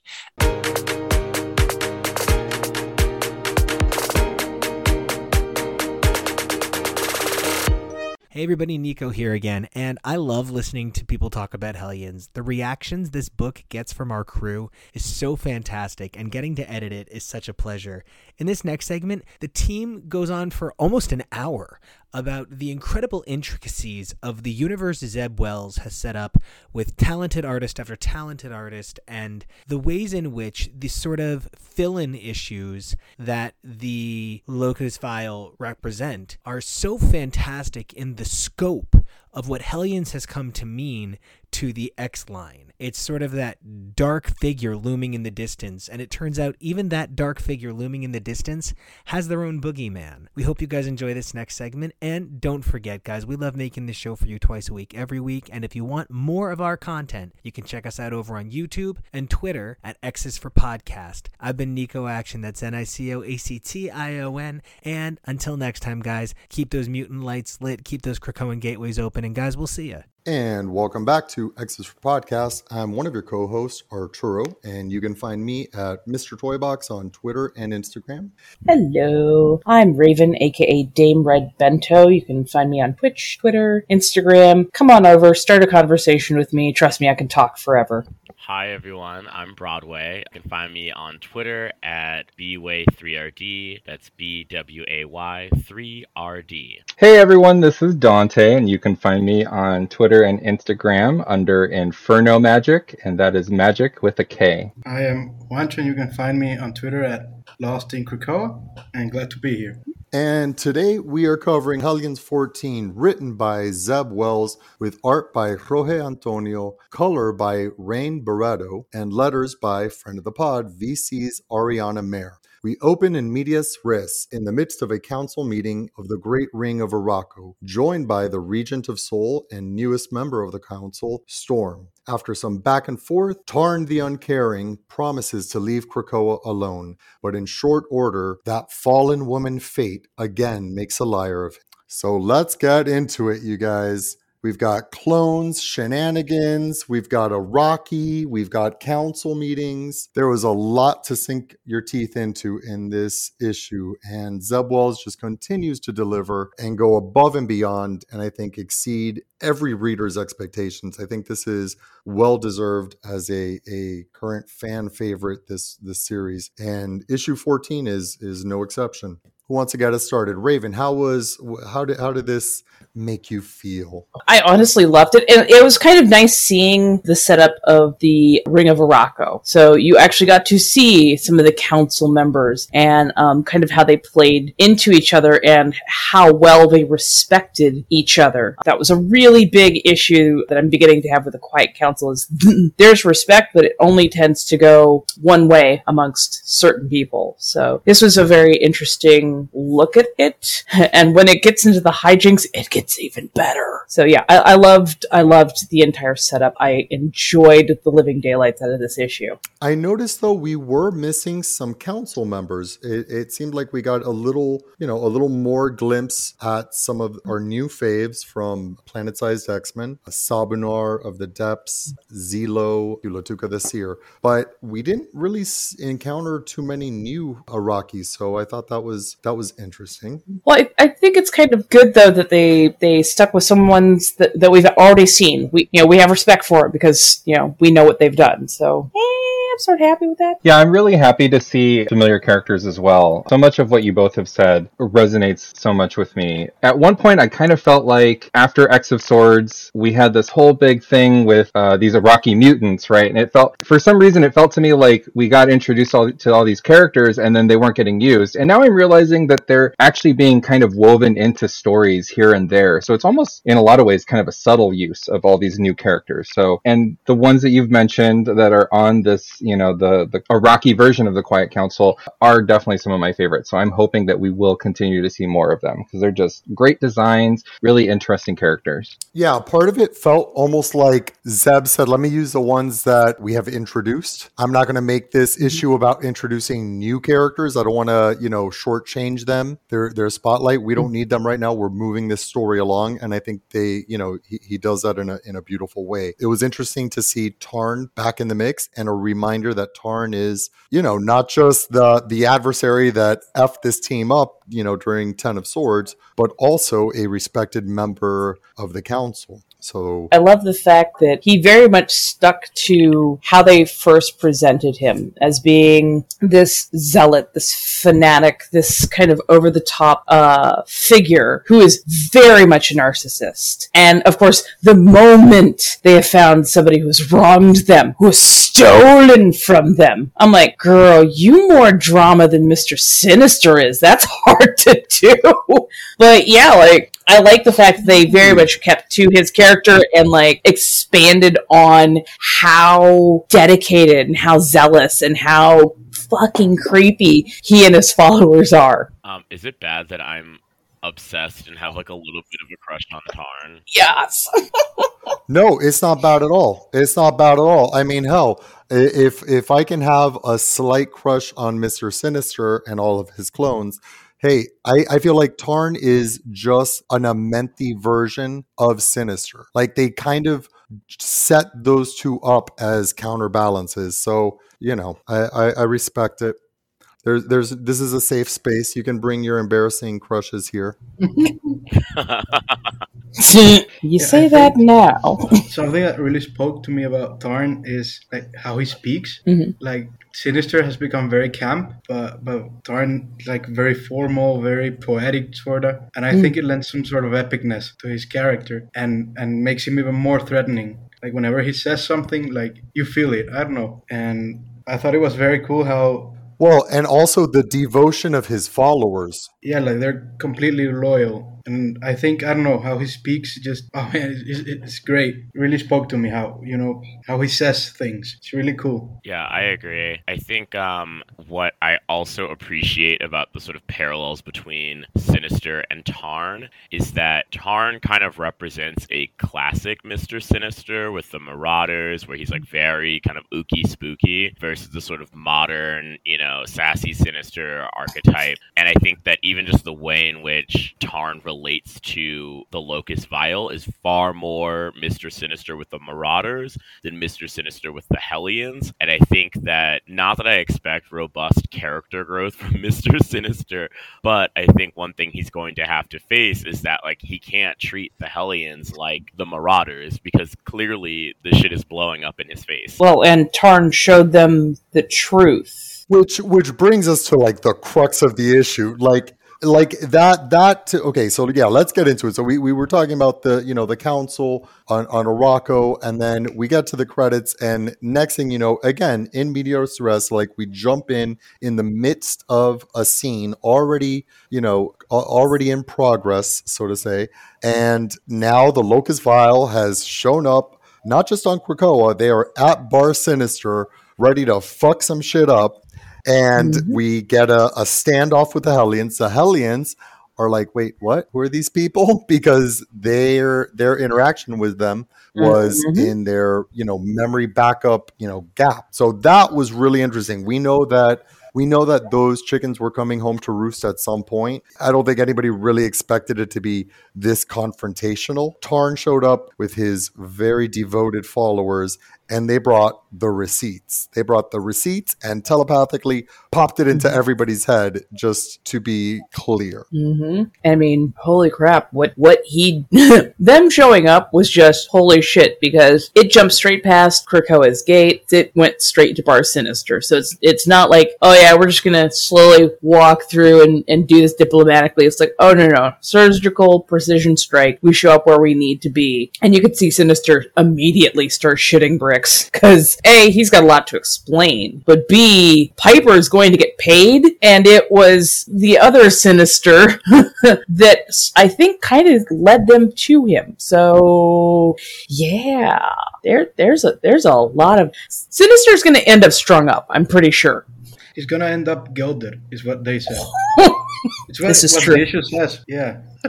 This is very true. But the question is which Sinister, because worth mentioning at this point of the story, we currently have two Sinisters. We've got Sinister and we've got the Sinister clone who went to Ament, was tortured. Oh, and I guess is that how the Tarn's children or whatever Tarn's team showed up there so easily, because they were following the Sinister clone? Is that what we're led to believe? Yeah, I think so, yeah.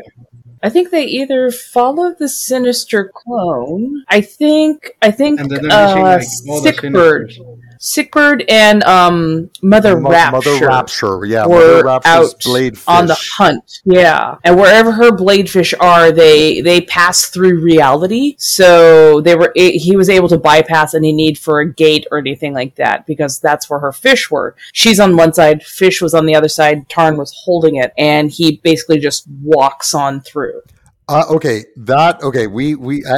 like to do a dramatic recreation of that moment, because that was so wonderful. So she says, "This is a holy thing you see, the Bladefish despoil reality itself." Empath interjects with, "This is hot." Mm-hmm. And Havoc tells him, "Shut up, Empath."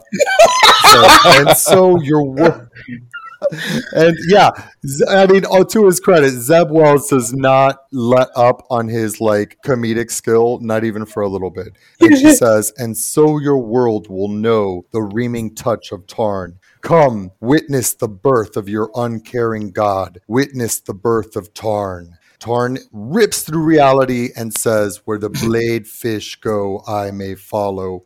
And she replies, "Praise Tarn." And in the very next panel, Nanny responds for all of us and says, "Fuck Tarn!" and leads the charge to beat his ass. Dude, that little green egg is going ham. I fucking love her. I love this. Everything about this is ridiculous. I'm loving what Zeb Wells is doing. I feel like these characters, Locust Vile is a promise with their introduction that is actually paying out tenfold. You know, I feel like we've seen a lot of their characters. Mm-hmm. I'm going to use the example of Solemn. We were promised, X number of things were going to happen with Solemn. Solemn's this new big bad for Wolverine. We haven't really seen that yet. There was a promise made that we haven't really felt. But with the Locust Vile, they came in swinging with a bang. This shit is hilarious, and I love it. Yeah, I love how Dennis go fuck Tarn, and then she's like, she's just eat it off to I don't know. Oh yeah, no, she got Humpty Dumptied. She totally got Humpty Dumptied. Knocked straight the fuck up off that wall. That egg went ham. Yeah, that little green egg went ham, and then she got Humpty Dumptied. So, yeah, I mean, Nanny continues. One thing I love about the reintroduction of the Locust Vile is that so I just happen to have had it at my desk at work. I have the Ten of Swords hardcover, and when you watch them fight the Locust Vile, they get wrecked. And the first one to go is Nanny, and I want to say whichever one shoots lasers is the one that murks her, and he is the first one to attack her. Two hands. And Havoc loses both his hands. And I don't know, there's something cool about the fact that Nanny, Orphan Maker, and Wild Child fuck up the exact counterparts that fucked them up last time. Orphan Maker getting his arms ripped off, and then this time he's yo, have a grenade. Right. Did grenades get nullified? No. Oh my God, go on. I didn't catch that parallel. Wait, who does Oh, yeah. fuck up and So the one that has the like laser arm, I can't remember his name. I think it's right now. Mudraker? Yeah, Mudgear the Recanter. Mudgear. Thank you. Mudgear. And so like that's who shoots Nanny sitting on top of poor Princess Silkbean. The hero of Krakoa. And then this time she like gouges his eyes out. Like that's great. Mm-hmm. Yeah. Yeah, and Wild Child went after oh god, the guy with the shoulder pauldron. Hex Butcher. Hex Butcher, thank you. And Sickbird and Hex Butcher are the ones that like wreck Wild Child the last time. Mm-hmm. And then fucking Orphan Maker goes straight for Sickbird and for Mother Rapture. And then goes, you know what, fuck it, we're going straight at Amino. Because Amino, I think, crushed him in the left. Yeah, took his arm straight the frick off. And then proceeded to try and eat them, which is like, no, he's not supposed to eat. I remember that part of that. So yeah, he went, screw it, blow your arm off. Said it's what the data page is about. Yes, exactly. The next page after Nanny gouges the eyes out, like it says in the last paragraph that Nanny and their friends remember somehow how they died. Mm-hmm. And that's why they return from the dead improved, to kill the Locus Vile. Mm-hmm. Well, at least until Tarn took their powers away. I wonder if they get resurrected after they've been depowered, will they come back even stronger yet again? I mean, who knows? But like, props to Zeb Wells for going into Ten of Swords. The rules, like the lay of the land that we understood was do not die in Otherworld lest your resurrection protocols get jacked up and you come back unrecognizable. I think we've seen some mixed results with that. We've got Rockslide as a baby, and that's a whole thing. Then we've got Gorgon kind of back, and he just seems like Gorgon minus whatever small personality he had. So that's a little bit off. But I got to give credit for Hellions doing the most interesting thing. And I love that we're seeing it put in this lens where, and thanks for like pointing all that out, Broadway. I didn't even get that. That's said in the data page, but it is really interesting to see it on the panel that they're instinctively gunning for those who harm them. A beautiful, beautiful beat for this story. And I think it just, enriches the characters on both sides of the fight. And in all this talk, we've missed the most important part of the issue, which is Chimera. Oh, are we saying the word? Yes! And that Sinister is going to show Chimera. We've been waiting 2 years for Chimera. If you're listening at home, take a drink because we just said the magic word, Chimera. Yes! Chimera is the one thing that I have been more excited about than probably anything else. Like I almost screamed when Sinister said that. Yes. Wait. I'm missing something. Somebody explain. Juanto? So you remember back in Juancho, Powers of 10, so that Mars became a breeding pit for chimeras. And I think Xylobel was one of the failed experiments that ended up hunting mutants. In I think Powers of 10, like 3 or 4, I don't remember. But we know that Sinister had breeding pits on Mars that make chimeras, like Rasputin 4 and Cardinal and North, and that weird Doc Krakoa at some Powers of 10. So I think this is the first time we've seen Chimera, and also in Marvel 1000, I think we saw this place that Sinister is taking the other Sinister, and he had a holograph of I think Franklin, and some other person. We know that Franklin's fuck slut, but yeah. Well, yeah, I'm not going to get into the Franklin Richards of it all, but yeah, like the Chimera in the data pages, they lay out that like the first generation of Chimera were essentially clones, right? Like they were modeled after like the DNA of others. And then with subsequent generations, they started blending the powers. There was one generation that Juancho alluded to that was essentially defective. So yeah, I mean, I've been waiting for a basically House and Powers kind of like prequel. Like I want to get into that timeline of Moira's life. I'm not sure which of her lives that was, and dig into kind of like the prequel of North and Cardinal and Rasputin the Fourth and like how they came to be. But until we get that, this like dropping Chimera here is huge, because we know now that in this lifetime, which is I think presumably Moira 10th's life, Sinister's slightly ahead of schedule because he already has Sinister clones. And he had Sinister clones from the moment Xavier and Charles went to speak to him and basically recruit him / brainwash him into working for them. He already had like legions of Sinister clones. Obviously in this issue we're already dealing with one of his specific clones, but this like Chimera farm is the first inkling that we might get more than just Sinister clones. We might start getting a new generation of mutants, and I could not be more excited about that. Yeah, the Chimeras are super fascinating to me for a couple of reasons, because one, it's important to note that like the third generation are the ones with the Cardinals. So like those had, I'm like pulling this from the wiki right now because I don't have House and Powers in front of me, but those had a 10% failure rate, which resulted in the Cardinals. And then the fourth generation was intentionally sabotaged by Mr. Sinister for the man-machine like supremacy. And so the fact that he's building them now, and he is noted in one of the Sinister secrets that the clone, like it's not explicitly stated, but it's suggested that the Sinister that was like brainwashed by Xavier isn't the one that's on the council. So Sinister is up to something that is like going to be long term and a problem. And I don't know. I mean, it's very stressful because you don't know who knows what. Like, who on the island knows that he's doing this, and why hasn't anyone stopped him? Another part that's very interesting with Arturo, what he said about Sinister being ahead of schedule, is that Nimrod is also ahead of schedule. Yes. So we have both the Chimeras ahead of schedule, we have Nimrod ahead of schedule, and I think all of that will lead into Inferno somehow, because Moira is getting desperate, because Moira knows about the Chimeras, and presumably Xavier and Magneto know as well. So there's going to be some moves made about Sinister soon, I think. And we know that Moira's been hiding out during this entire era. She's been in her no space, basically just reading, all of Destiny's diaries.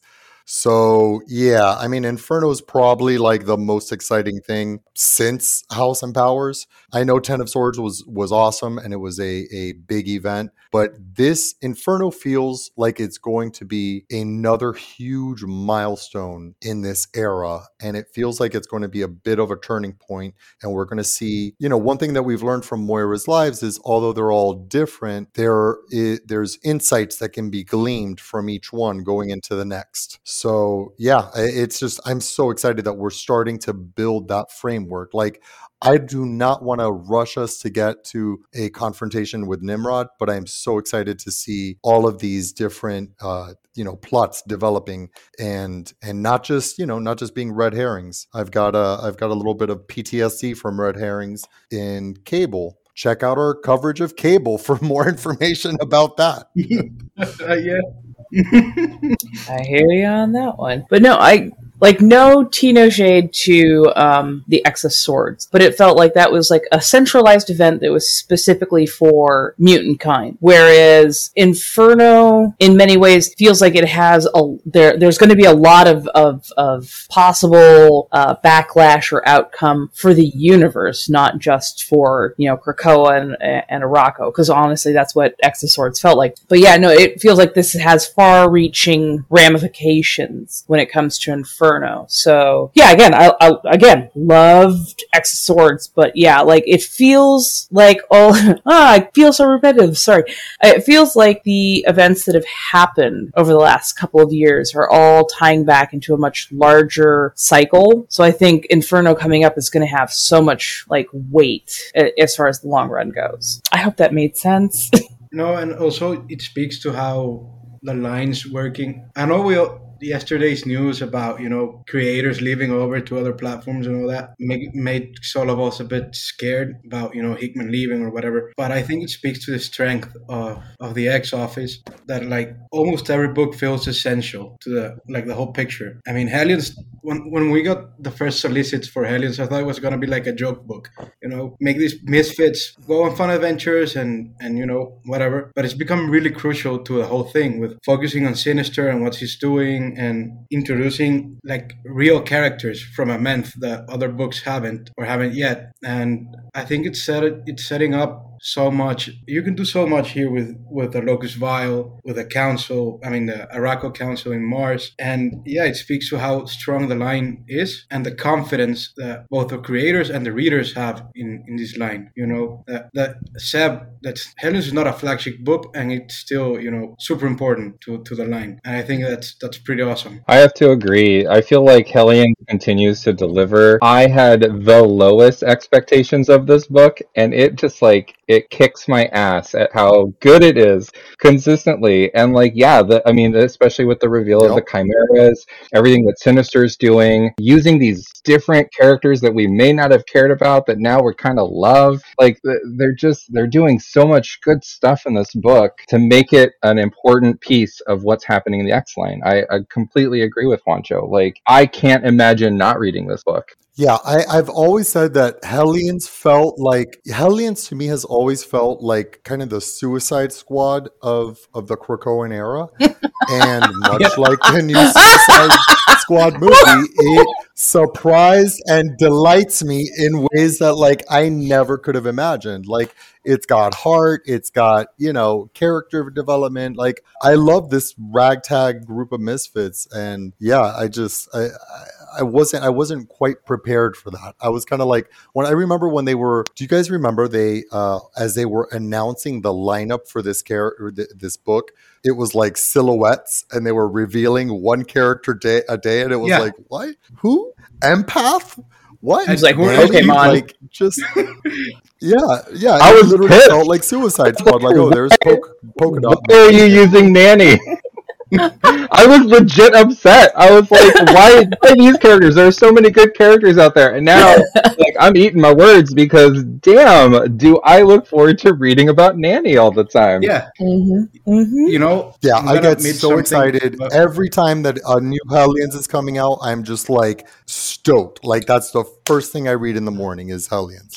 It's just the best. Juancho, go. I'm sorry. Yeah, what were you saying, Juancho?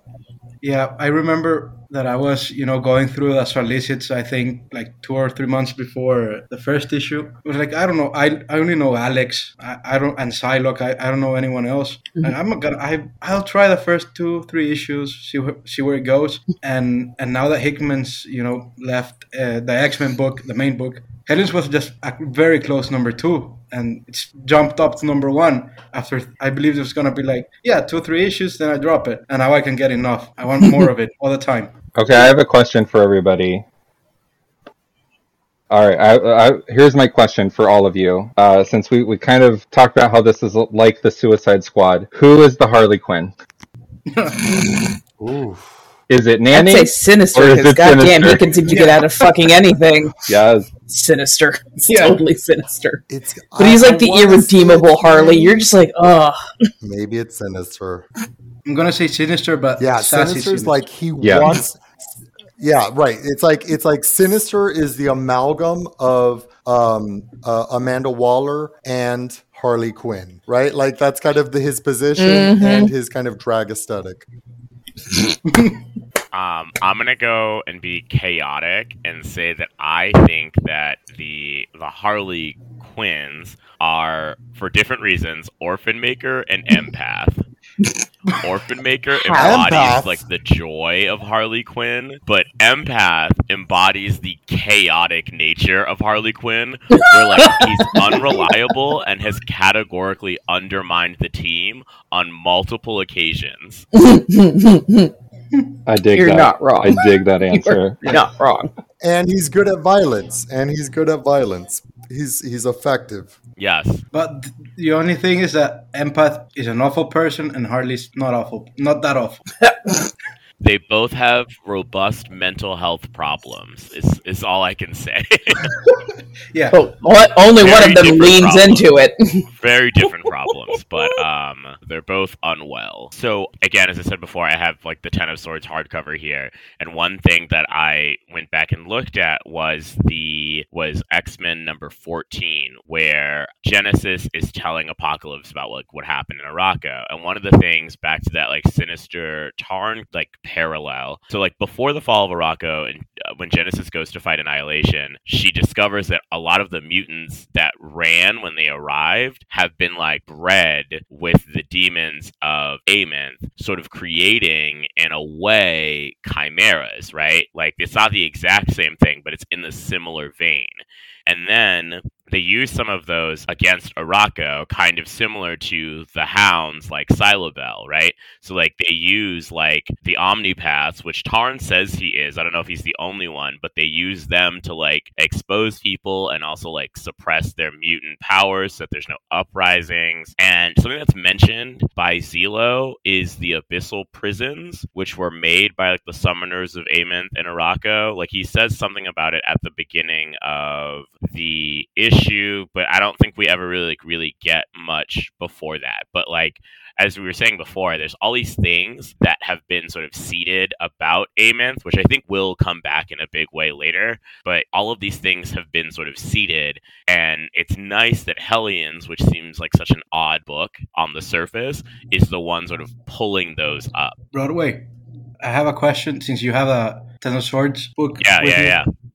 I'm struggling to remember how Sinister learned of the Locus Vial. Is that on the book, or it's just like they stumbled upon them purely out of luck? So it looks like they sort of stumble upon them, but it's not entirely clear. Like, I think they just stumble upon Tarn, but it seems that Sinister's whole thing was like, I'm just gonna go and like snag some mutants, but it's not clear that he knows that like the Locus Vial are gonna be there. But I would be curious as to how much he knew going into Arakko, because it seems like a kind of wild thing to do. Obviously, he didn't really have a choice, like the council made him, but it seems like a wild thing to do, to just be, let's go to this like other dimension with the other Krakoa and just steal some shit. Like, that seems kind of insane.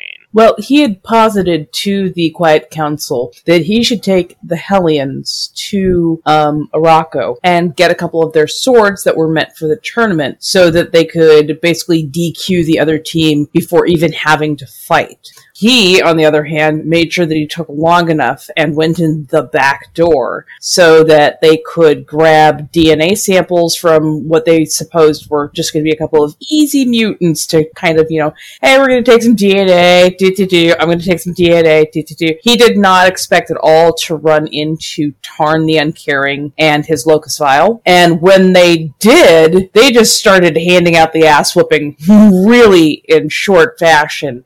And so the DNA that Sinister had grabbed, they made the hasty retreat, and he made sure that everybody that was on that mission died, and that he was the only one with the payload. So yeah, he used little nano mosquitoes to grab the samples. But yeah, no, I don't think he knew Tarn the Uncaring and the Locus Vial were going to be there. All he cared about was getting DNA samples, because he noticed how strong, how powerful, but also how limited the DNA gene pool was. So he thought of it as when you breed purebred dogs and you get all the better traits that you're looking for. Well, you also get some of the bad ones, but So yeah, he was looking for those refined traits because he saw how many of the Arakko mutants were just freaking amazing and really, high powered and all that kind of stuff. So he thought, if I can get some new DNA, I can refine my experiments and make better clones and better chimeras. Especially I want to throw a wrench into your idea. Because before they met the Locus Vial, they met with Jamie at Avalon. So it could be like tinfoil hat on that Jamie sent them. Sent Sinister to die, Just throwing it out there. It's never going to be confirmed, I think, but you can headcanon it if you want. I mean, that's not a bad theory. Honestly, that is not a bad theory at all. My favorite thing about it is that we went into Ten of Swords. We were on this huge quest to get swords, and there was a tournament that turned out to be a dance party and runway walk off and all of this and even with all of that going on, it was like, okay, so what was Hellions about? Hellions was just this side mission that really did not impact the tournament in any way, shape, or form. Yes, that's exactly what it was. However, it turns out to impact the progress of mutant kind in such a substantive way that little side mission that we thought was just Sinister being campy and trading capes with Jamie Braddock really was leading up to the birth of the Chimeras, which is huge. Like, just, so good. So good. Such a big payload of a story delivered in such a nice little bundle of a joke and side mission that you didn't think was going to pay off quite like this. And it also parallels the vibe of Ten of Swords, which is that they go on a quest for swords, but it's not actually about the swords. It's all fucked. Just like the Ten of Swords tournament is not really about the swords. It's all fucked. So I do, like, looking back, I do really appreciate that like it seems kind of off, but it actually fits. That like you should be like, wait, what? Just like when they're doing the runway, you should be like, wait, what? Like it's all meant to be like subversive. Yeah, and adding to what Arturo said with how that little quest ended up being quite important in the long run, we have to think that Amenhotep was only, I think, in like life 6 or somewhere of Moira, and I think there were no chimeras in that life, just until the last life 9, I think. So these chimeras will be the first chimeras to have both Krakoan and Iraqi DNA, I think.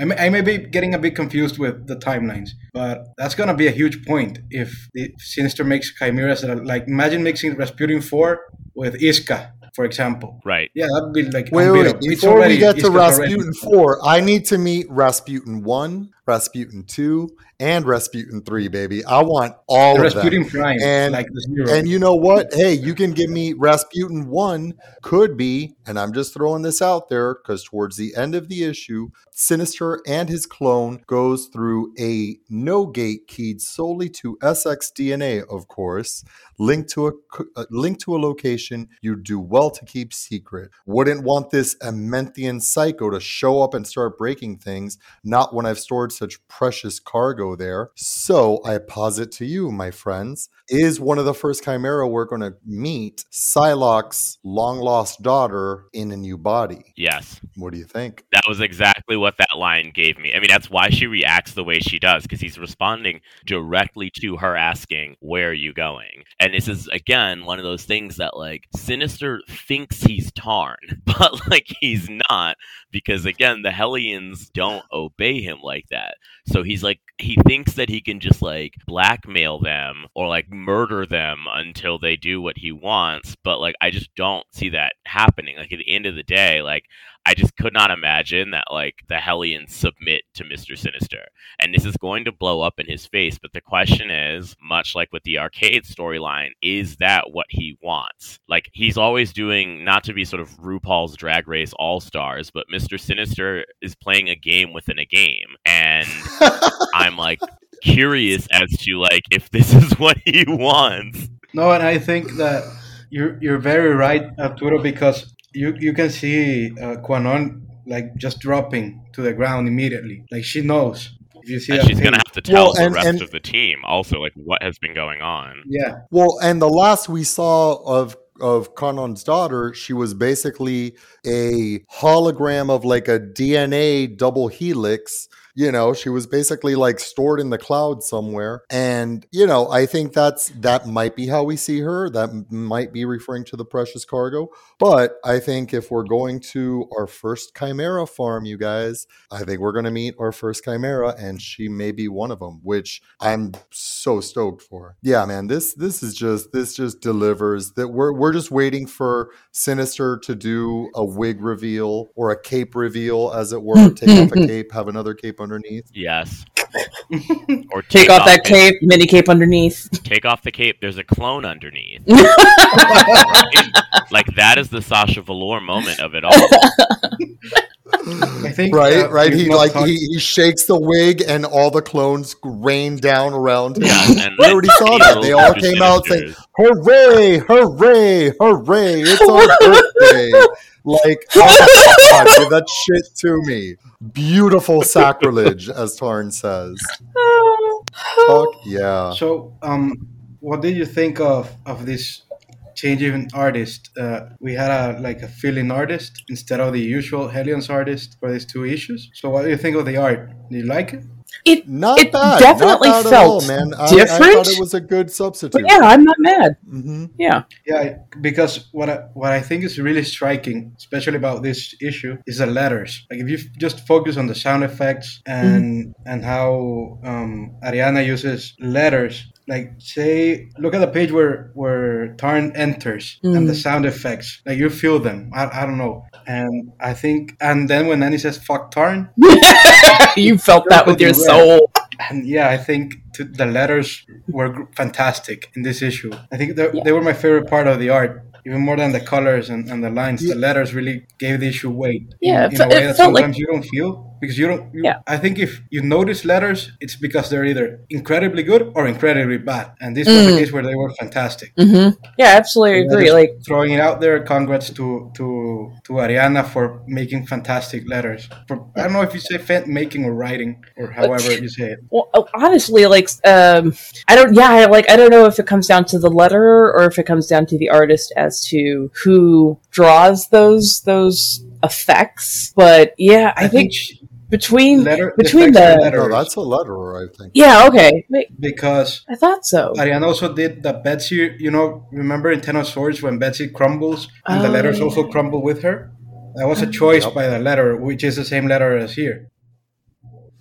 Yeah, that's a really good point because Ariana is the letterer consistently on this title, but you're right. We are seeing a change not just in the artist but also the color because our team here is Steven Segovia, who's been doing a bang up job, and I think our color artist more often than not is David Curiel. So seeing both of those roles changed up for this issue could have been really jarring, but credit to this team, they and again their names are Jorge Antonio and Rain Barreto on color came in and did a great job. I think one of the biggest tricks you can pull off when you're a guest artist or colorist on a series is kind of flying under the radar and just not disrupting it, and they did that. Like this felt like an issue of Hellions. It didn't feel like I was reading New Mutants or anything else. It felt like a Hellions issue, which is a pretty neat trick, and I think Ariana Mar's steady hand on letters helped kind of blend that together. It parallels Ten of Swords also. In the Ten of Swords was also a different artist. It was not Steven Segovia, it was Carmen Carnero.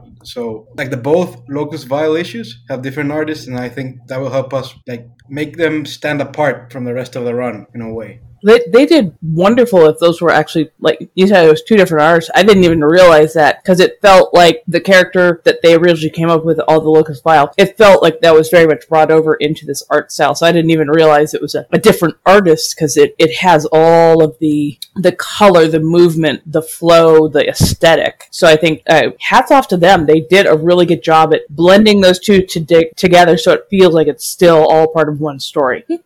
So wait. Yeah, I think one thing that's like worth like just pointing out that's so cool about this era is like in Krakoa, everyone's getting resurrected, like all the hits, all the B-listers, C-listers, D-listers, like everybody's got a chance to come back, and it's always thrilling when you see somebody that you haven't seen on panel in 20 or 30 years of publication history or whatever. So all those like deep pulls are really great and fun. But that said, there's also this whole other side of the sandbox where new characters are being introduced and new stories are being told. And I love that. I loved meeting all of the Araki and all of the Amenthi, back in Ten of Swords. And I love that we're just building on that and that fans are reacting so well to that it's not just like, give me a classic, villain, hero, whatever, give me a deep pull. There's also plenty of room in our hearts and our minds to like get into these new characters, and the creative teams in the X office are having a lot of fun with that, whether it's Pepe designing like all of these incredible characters or like we're seeing in Hellions. It's really neat that there's room for everybody on Koa and Arako. Mm-hmm. Maybe. I do have one final question because it's starting to sink in. Mudgear is now blind. Amino Fetus is missing an arm, and the Recanter, he's dead. Do they get brought back? That has been a prevailing question for me about all Iraqi mutants in general, is that we have not yet gotten a declaration on resurrection protocols for them at all, and or whether they even have their own resurrection protocols or anything of the sort, because they've been doing mutant magic and mutant technology for thousands of years. Like, it's definitely, if they could send a piece of Arakko to Earth, like, I'm sure they can bring people back, but I'm very curious about that, especially with Storm on the Great Ring. Like, how much do they know? How much can they, like, trust them? You know what I mean? To, like, have those, like, state secrets? Like, I have no clue. I'm very fascinated.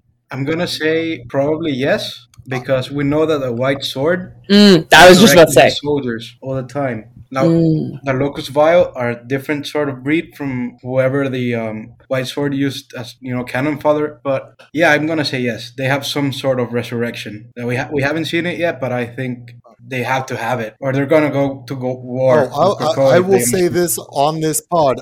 I will say this. I will eat my Nikes if Tarn the Uncaring does not have a clone farm a la Sinister and the Marauders, where he's got stock of each of these people. Each of them, I think, he's probably got a line of them, and I see their names as more like titles. And if we lose, what's her name, Mother Rapture, we've got another one on ice. Don't worry, she'll be ready for breakfast. We got Mother Rapture too.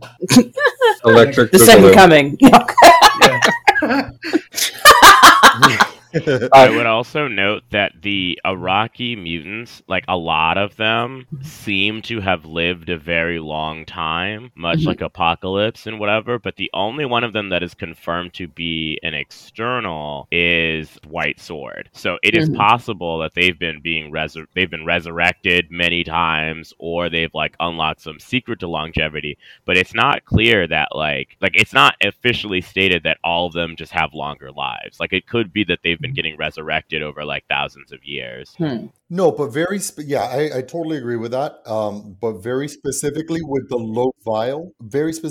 Locust Vile, I think you have to look at them a little bit separate from the rest of the Iraqi and the Amentians, because the Locust Vile is like basically he's Tarn the Uncaring. He's not Tarn the Unprepared. This is like basically his little petri dish of mutates, we'll say. So I think they're like on a horrifying things. You gotta look at them differently. Yeah, I mean, again, they're like the Marauders plus Chimeras. I agree with a lot of what you guys are saying. I think about this often because, now that we have Resurrection for Koa, what does that mean for Arakko, or what has Arakko established, right? Because just like you all have said, we're meeting characters who have lived for hundreds, if not thousands of years. And we don't really get that deep, rooted history of why that is, whether it is longer lives or resurrection. When I think about the White Sword, I actually think that his ability to resurrect his 100 warriors is a specific ability to him, and not necessarily something that has to healer. Yeah, not that it has to do with like a resurrection protocol. For Tarn the Uncaring, again, I feel like you're all on the right page with this, that it's Tarn specifically with his Vile Locust, and it's something more about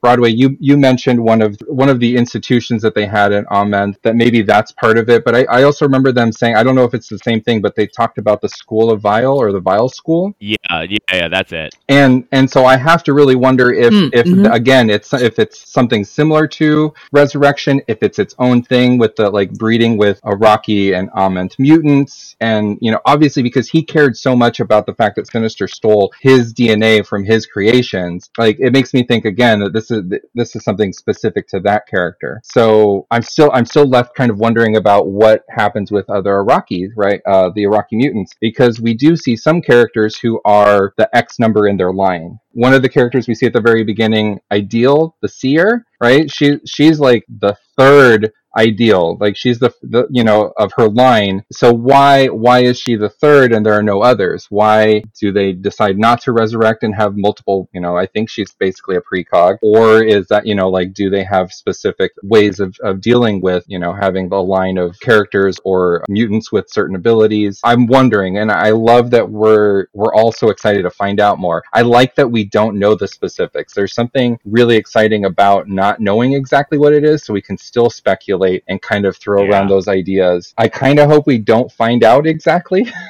Right? We don't want to lose the mystery completely, but I hope that we do get a little bit more, right? Especially with, like, right now we're dealing with Tarn. I hope we get a little bit more insight into why he cared so much, why it's so specifically of interest of him to get revenge and get his property back from Sinister. Because he's a raging narcissist, Be is my really first good guess. as, intellectual property attorney. Oh, Yes. I just no, I don't want to show up to that court date. No, thank Tarn Brothers LLC. you.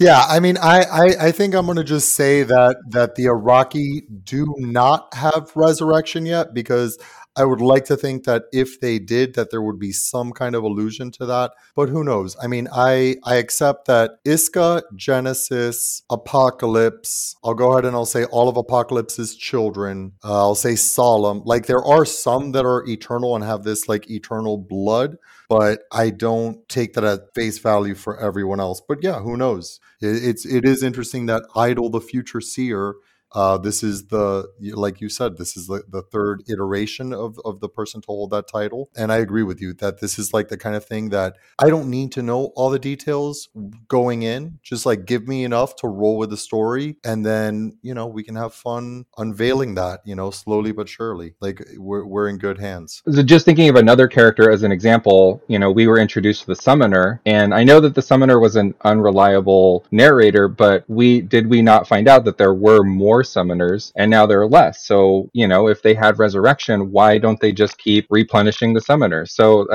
I'm kind of agreeing with you on this one, Arthur. Right. I feel like we don't have enough evidence to say that they do have resurrection, and it might be something that's very much sought after from their Krakoan cousins. I agree. I think those are actually all very good points, and I think that I'm curious to learn. I mean, like, I'm one of those people, despite, what the internet says, I really like Excalibur, and a big part of it is the mutant magic element. And I'm curious because they talk about how, like, they talk about mutant alchemists and engineers in Arakko helping to build the towers, which were just like not sentinels, it's a bad word, turrets, basically, just like murking Amenthi demons. But I'm curious to see, hopefully more in Excalibur, about the magic side of it, because some of that involves the summoners, but also there's like all sorts of other stuff. Like, I don't know, I just feel like, how did they survive with 20 times as many people as on Krakoa for thousands of years against the Horde? Like, they have to have some like aces up their sleeves besides just like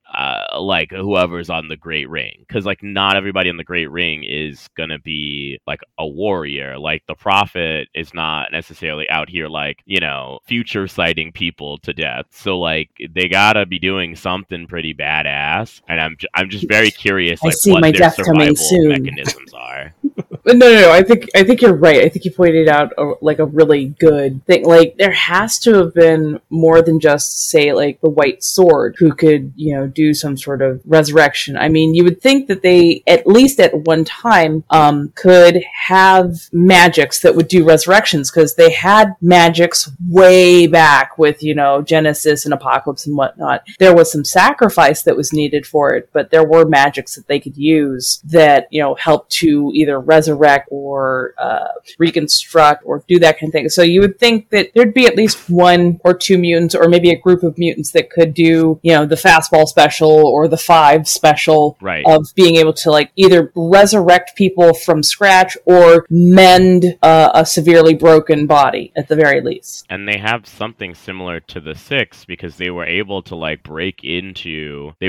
warp Arakko to Ament, and then also send pieces of it back, which like to me suggests like not just like teleporting locally, but like really doing kind of like time space shit. So I don't know, like somebody's got to like have some sort of medical expertise that they could like gas up. Agreed. The other thing to consider is that the Quiet Council, the Great Ring, we have these parallels, right, with Krakoa, Arakko. There are so many different things, and I suppose the other thing that we could consider is that maybe the Great Ring is more what's the word I'm looking for?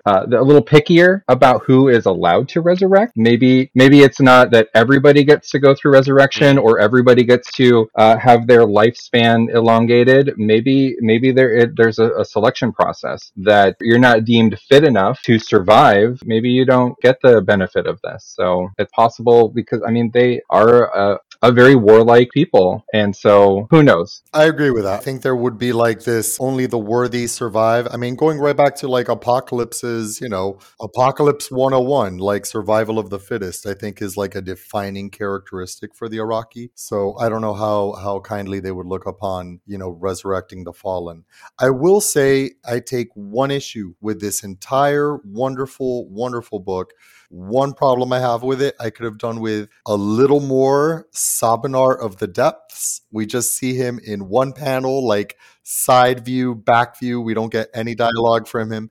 And we only got two sentences out of Iska. So, Zeb Wells, if you're listening, I hope you are, give us more Sabanar and Iska, please. Actually, the entire X office, just across the board, more Iraqi, please, just pump it into us. Like, I respect making this about the Hellions and Tarn and the Locust Vile Mr. Sinister, but also I need my fix, Yes. Yeah, hopefully one of the mystery books that was announced, like the one that with what's the guy's called? The guy that wrote Black Tom, not our Tom, but it's a fantasy book.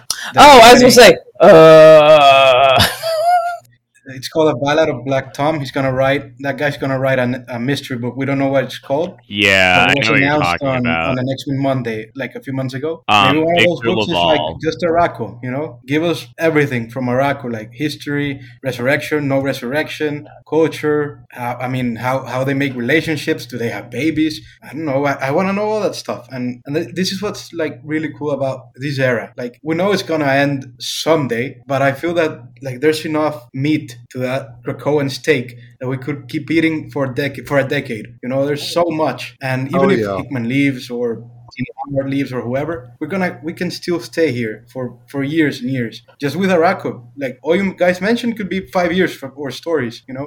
Yeah, absolutely. What was his name? Victor Laval? Yes, Victor Laval is the writer. One thing I'm always interested in as like a world building fanatic, and this is I'm a sucker for like the data pages and whatnot, but those often build out the kind of institutions of Krakoa, and just down to here are the 4 war captains and things like that. And so I want to know about the institutions of Araco. Like, how did they as like a unit work?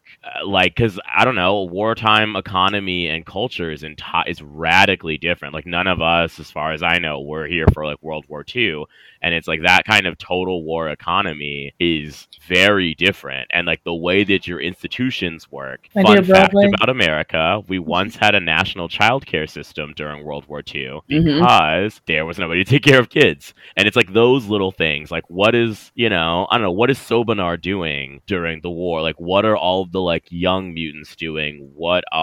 Who's growing food? Like, all those little things give you so much to work with. And I'm interested to see the parallels. Like, the only parallel we really have is the Great Ring and the Quiet Council. And I'm just very intrigued by like what else is going on. Well, I bet they're going to be the exact opposite of capitalism. So Yeah, I mean, I feel like it's like mercantilism, but like violent. Like, there's a Right. finite amount of things in Amenth, and I'm going to kill you for them. And if that's the problem, including your husband, if it's Solemn, like, I'm going to kill you for what I need. He's gonna sleep with you first, And and then then, have people kill bring it you to me and and steal myself. what he needs. Like a real queen.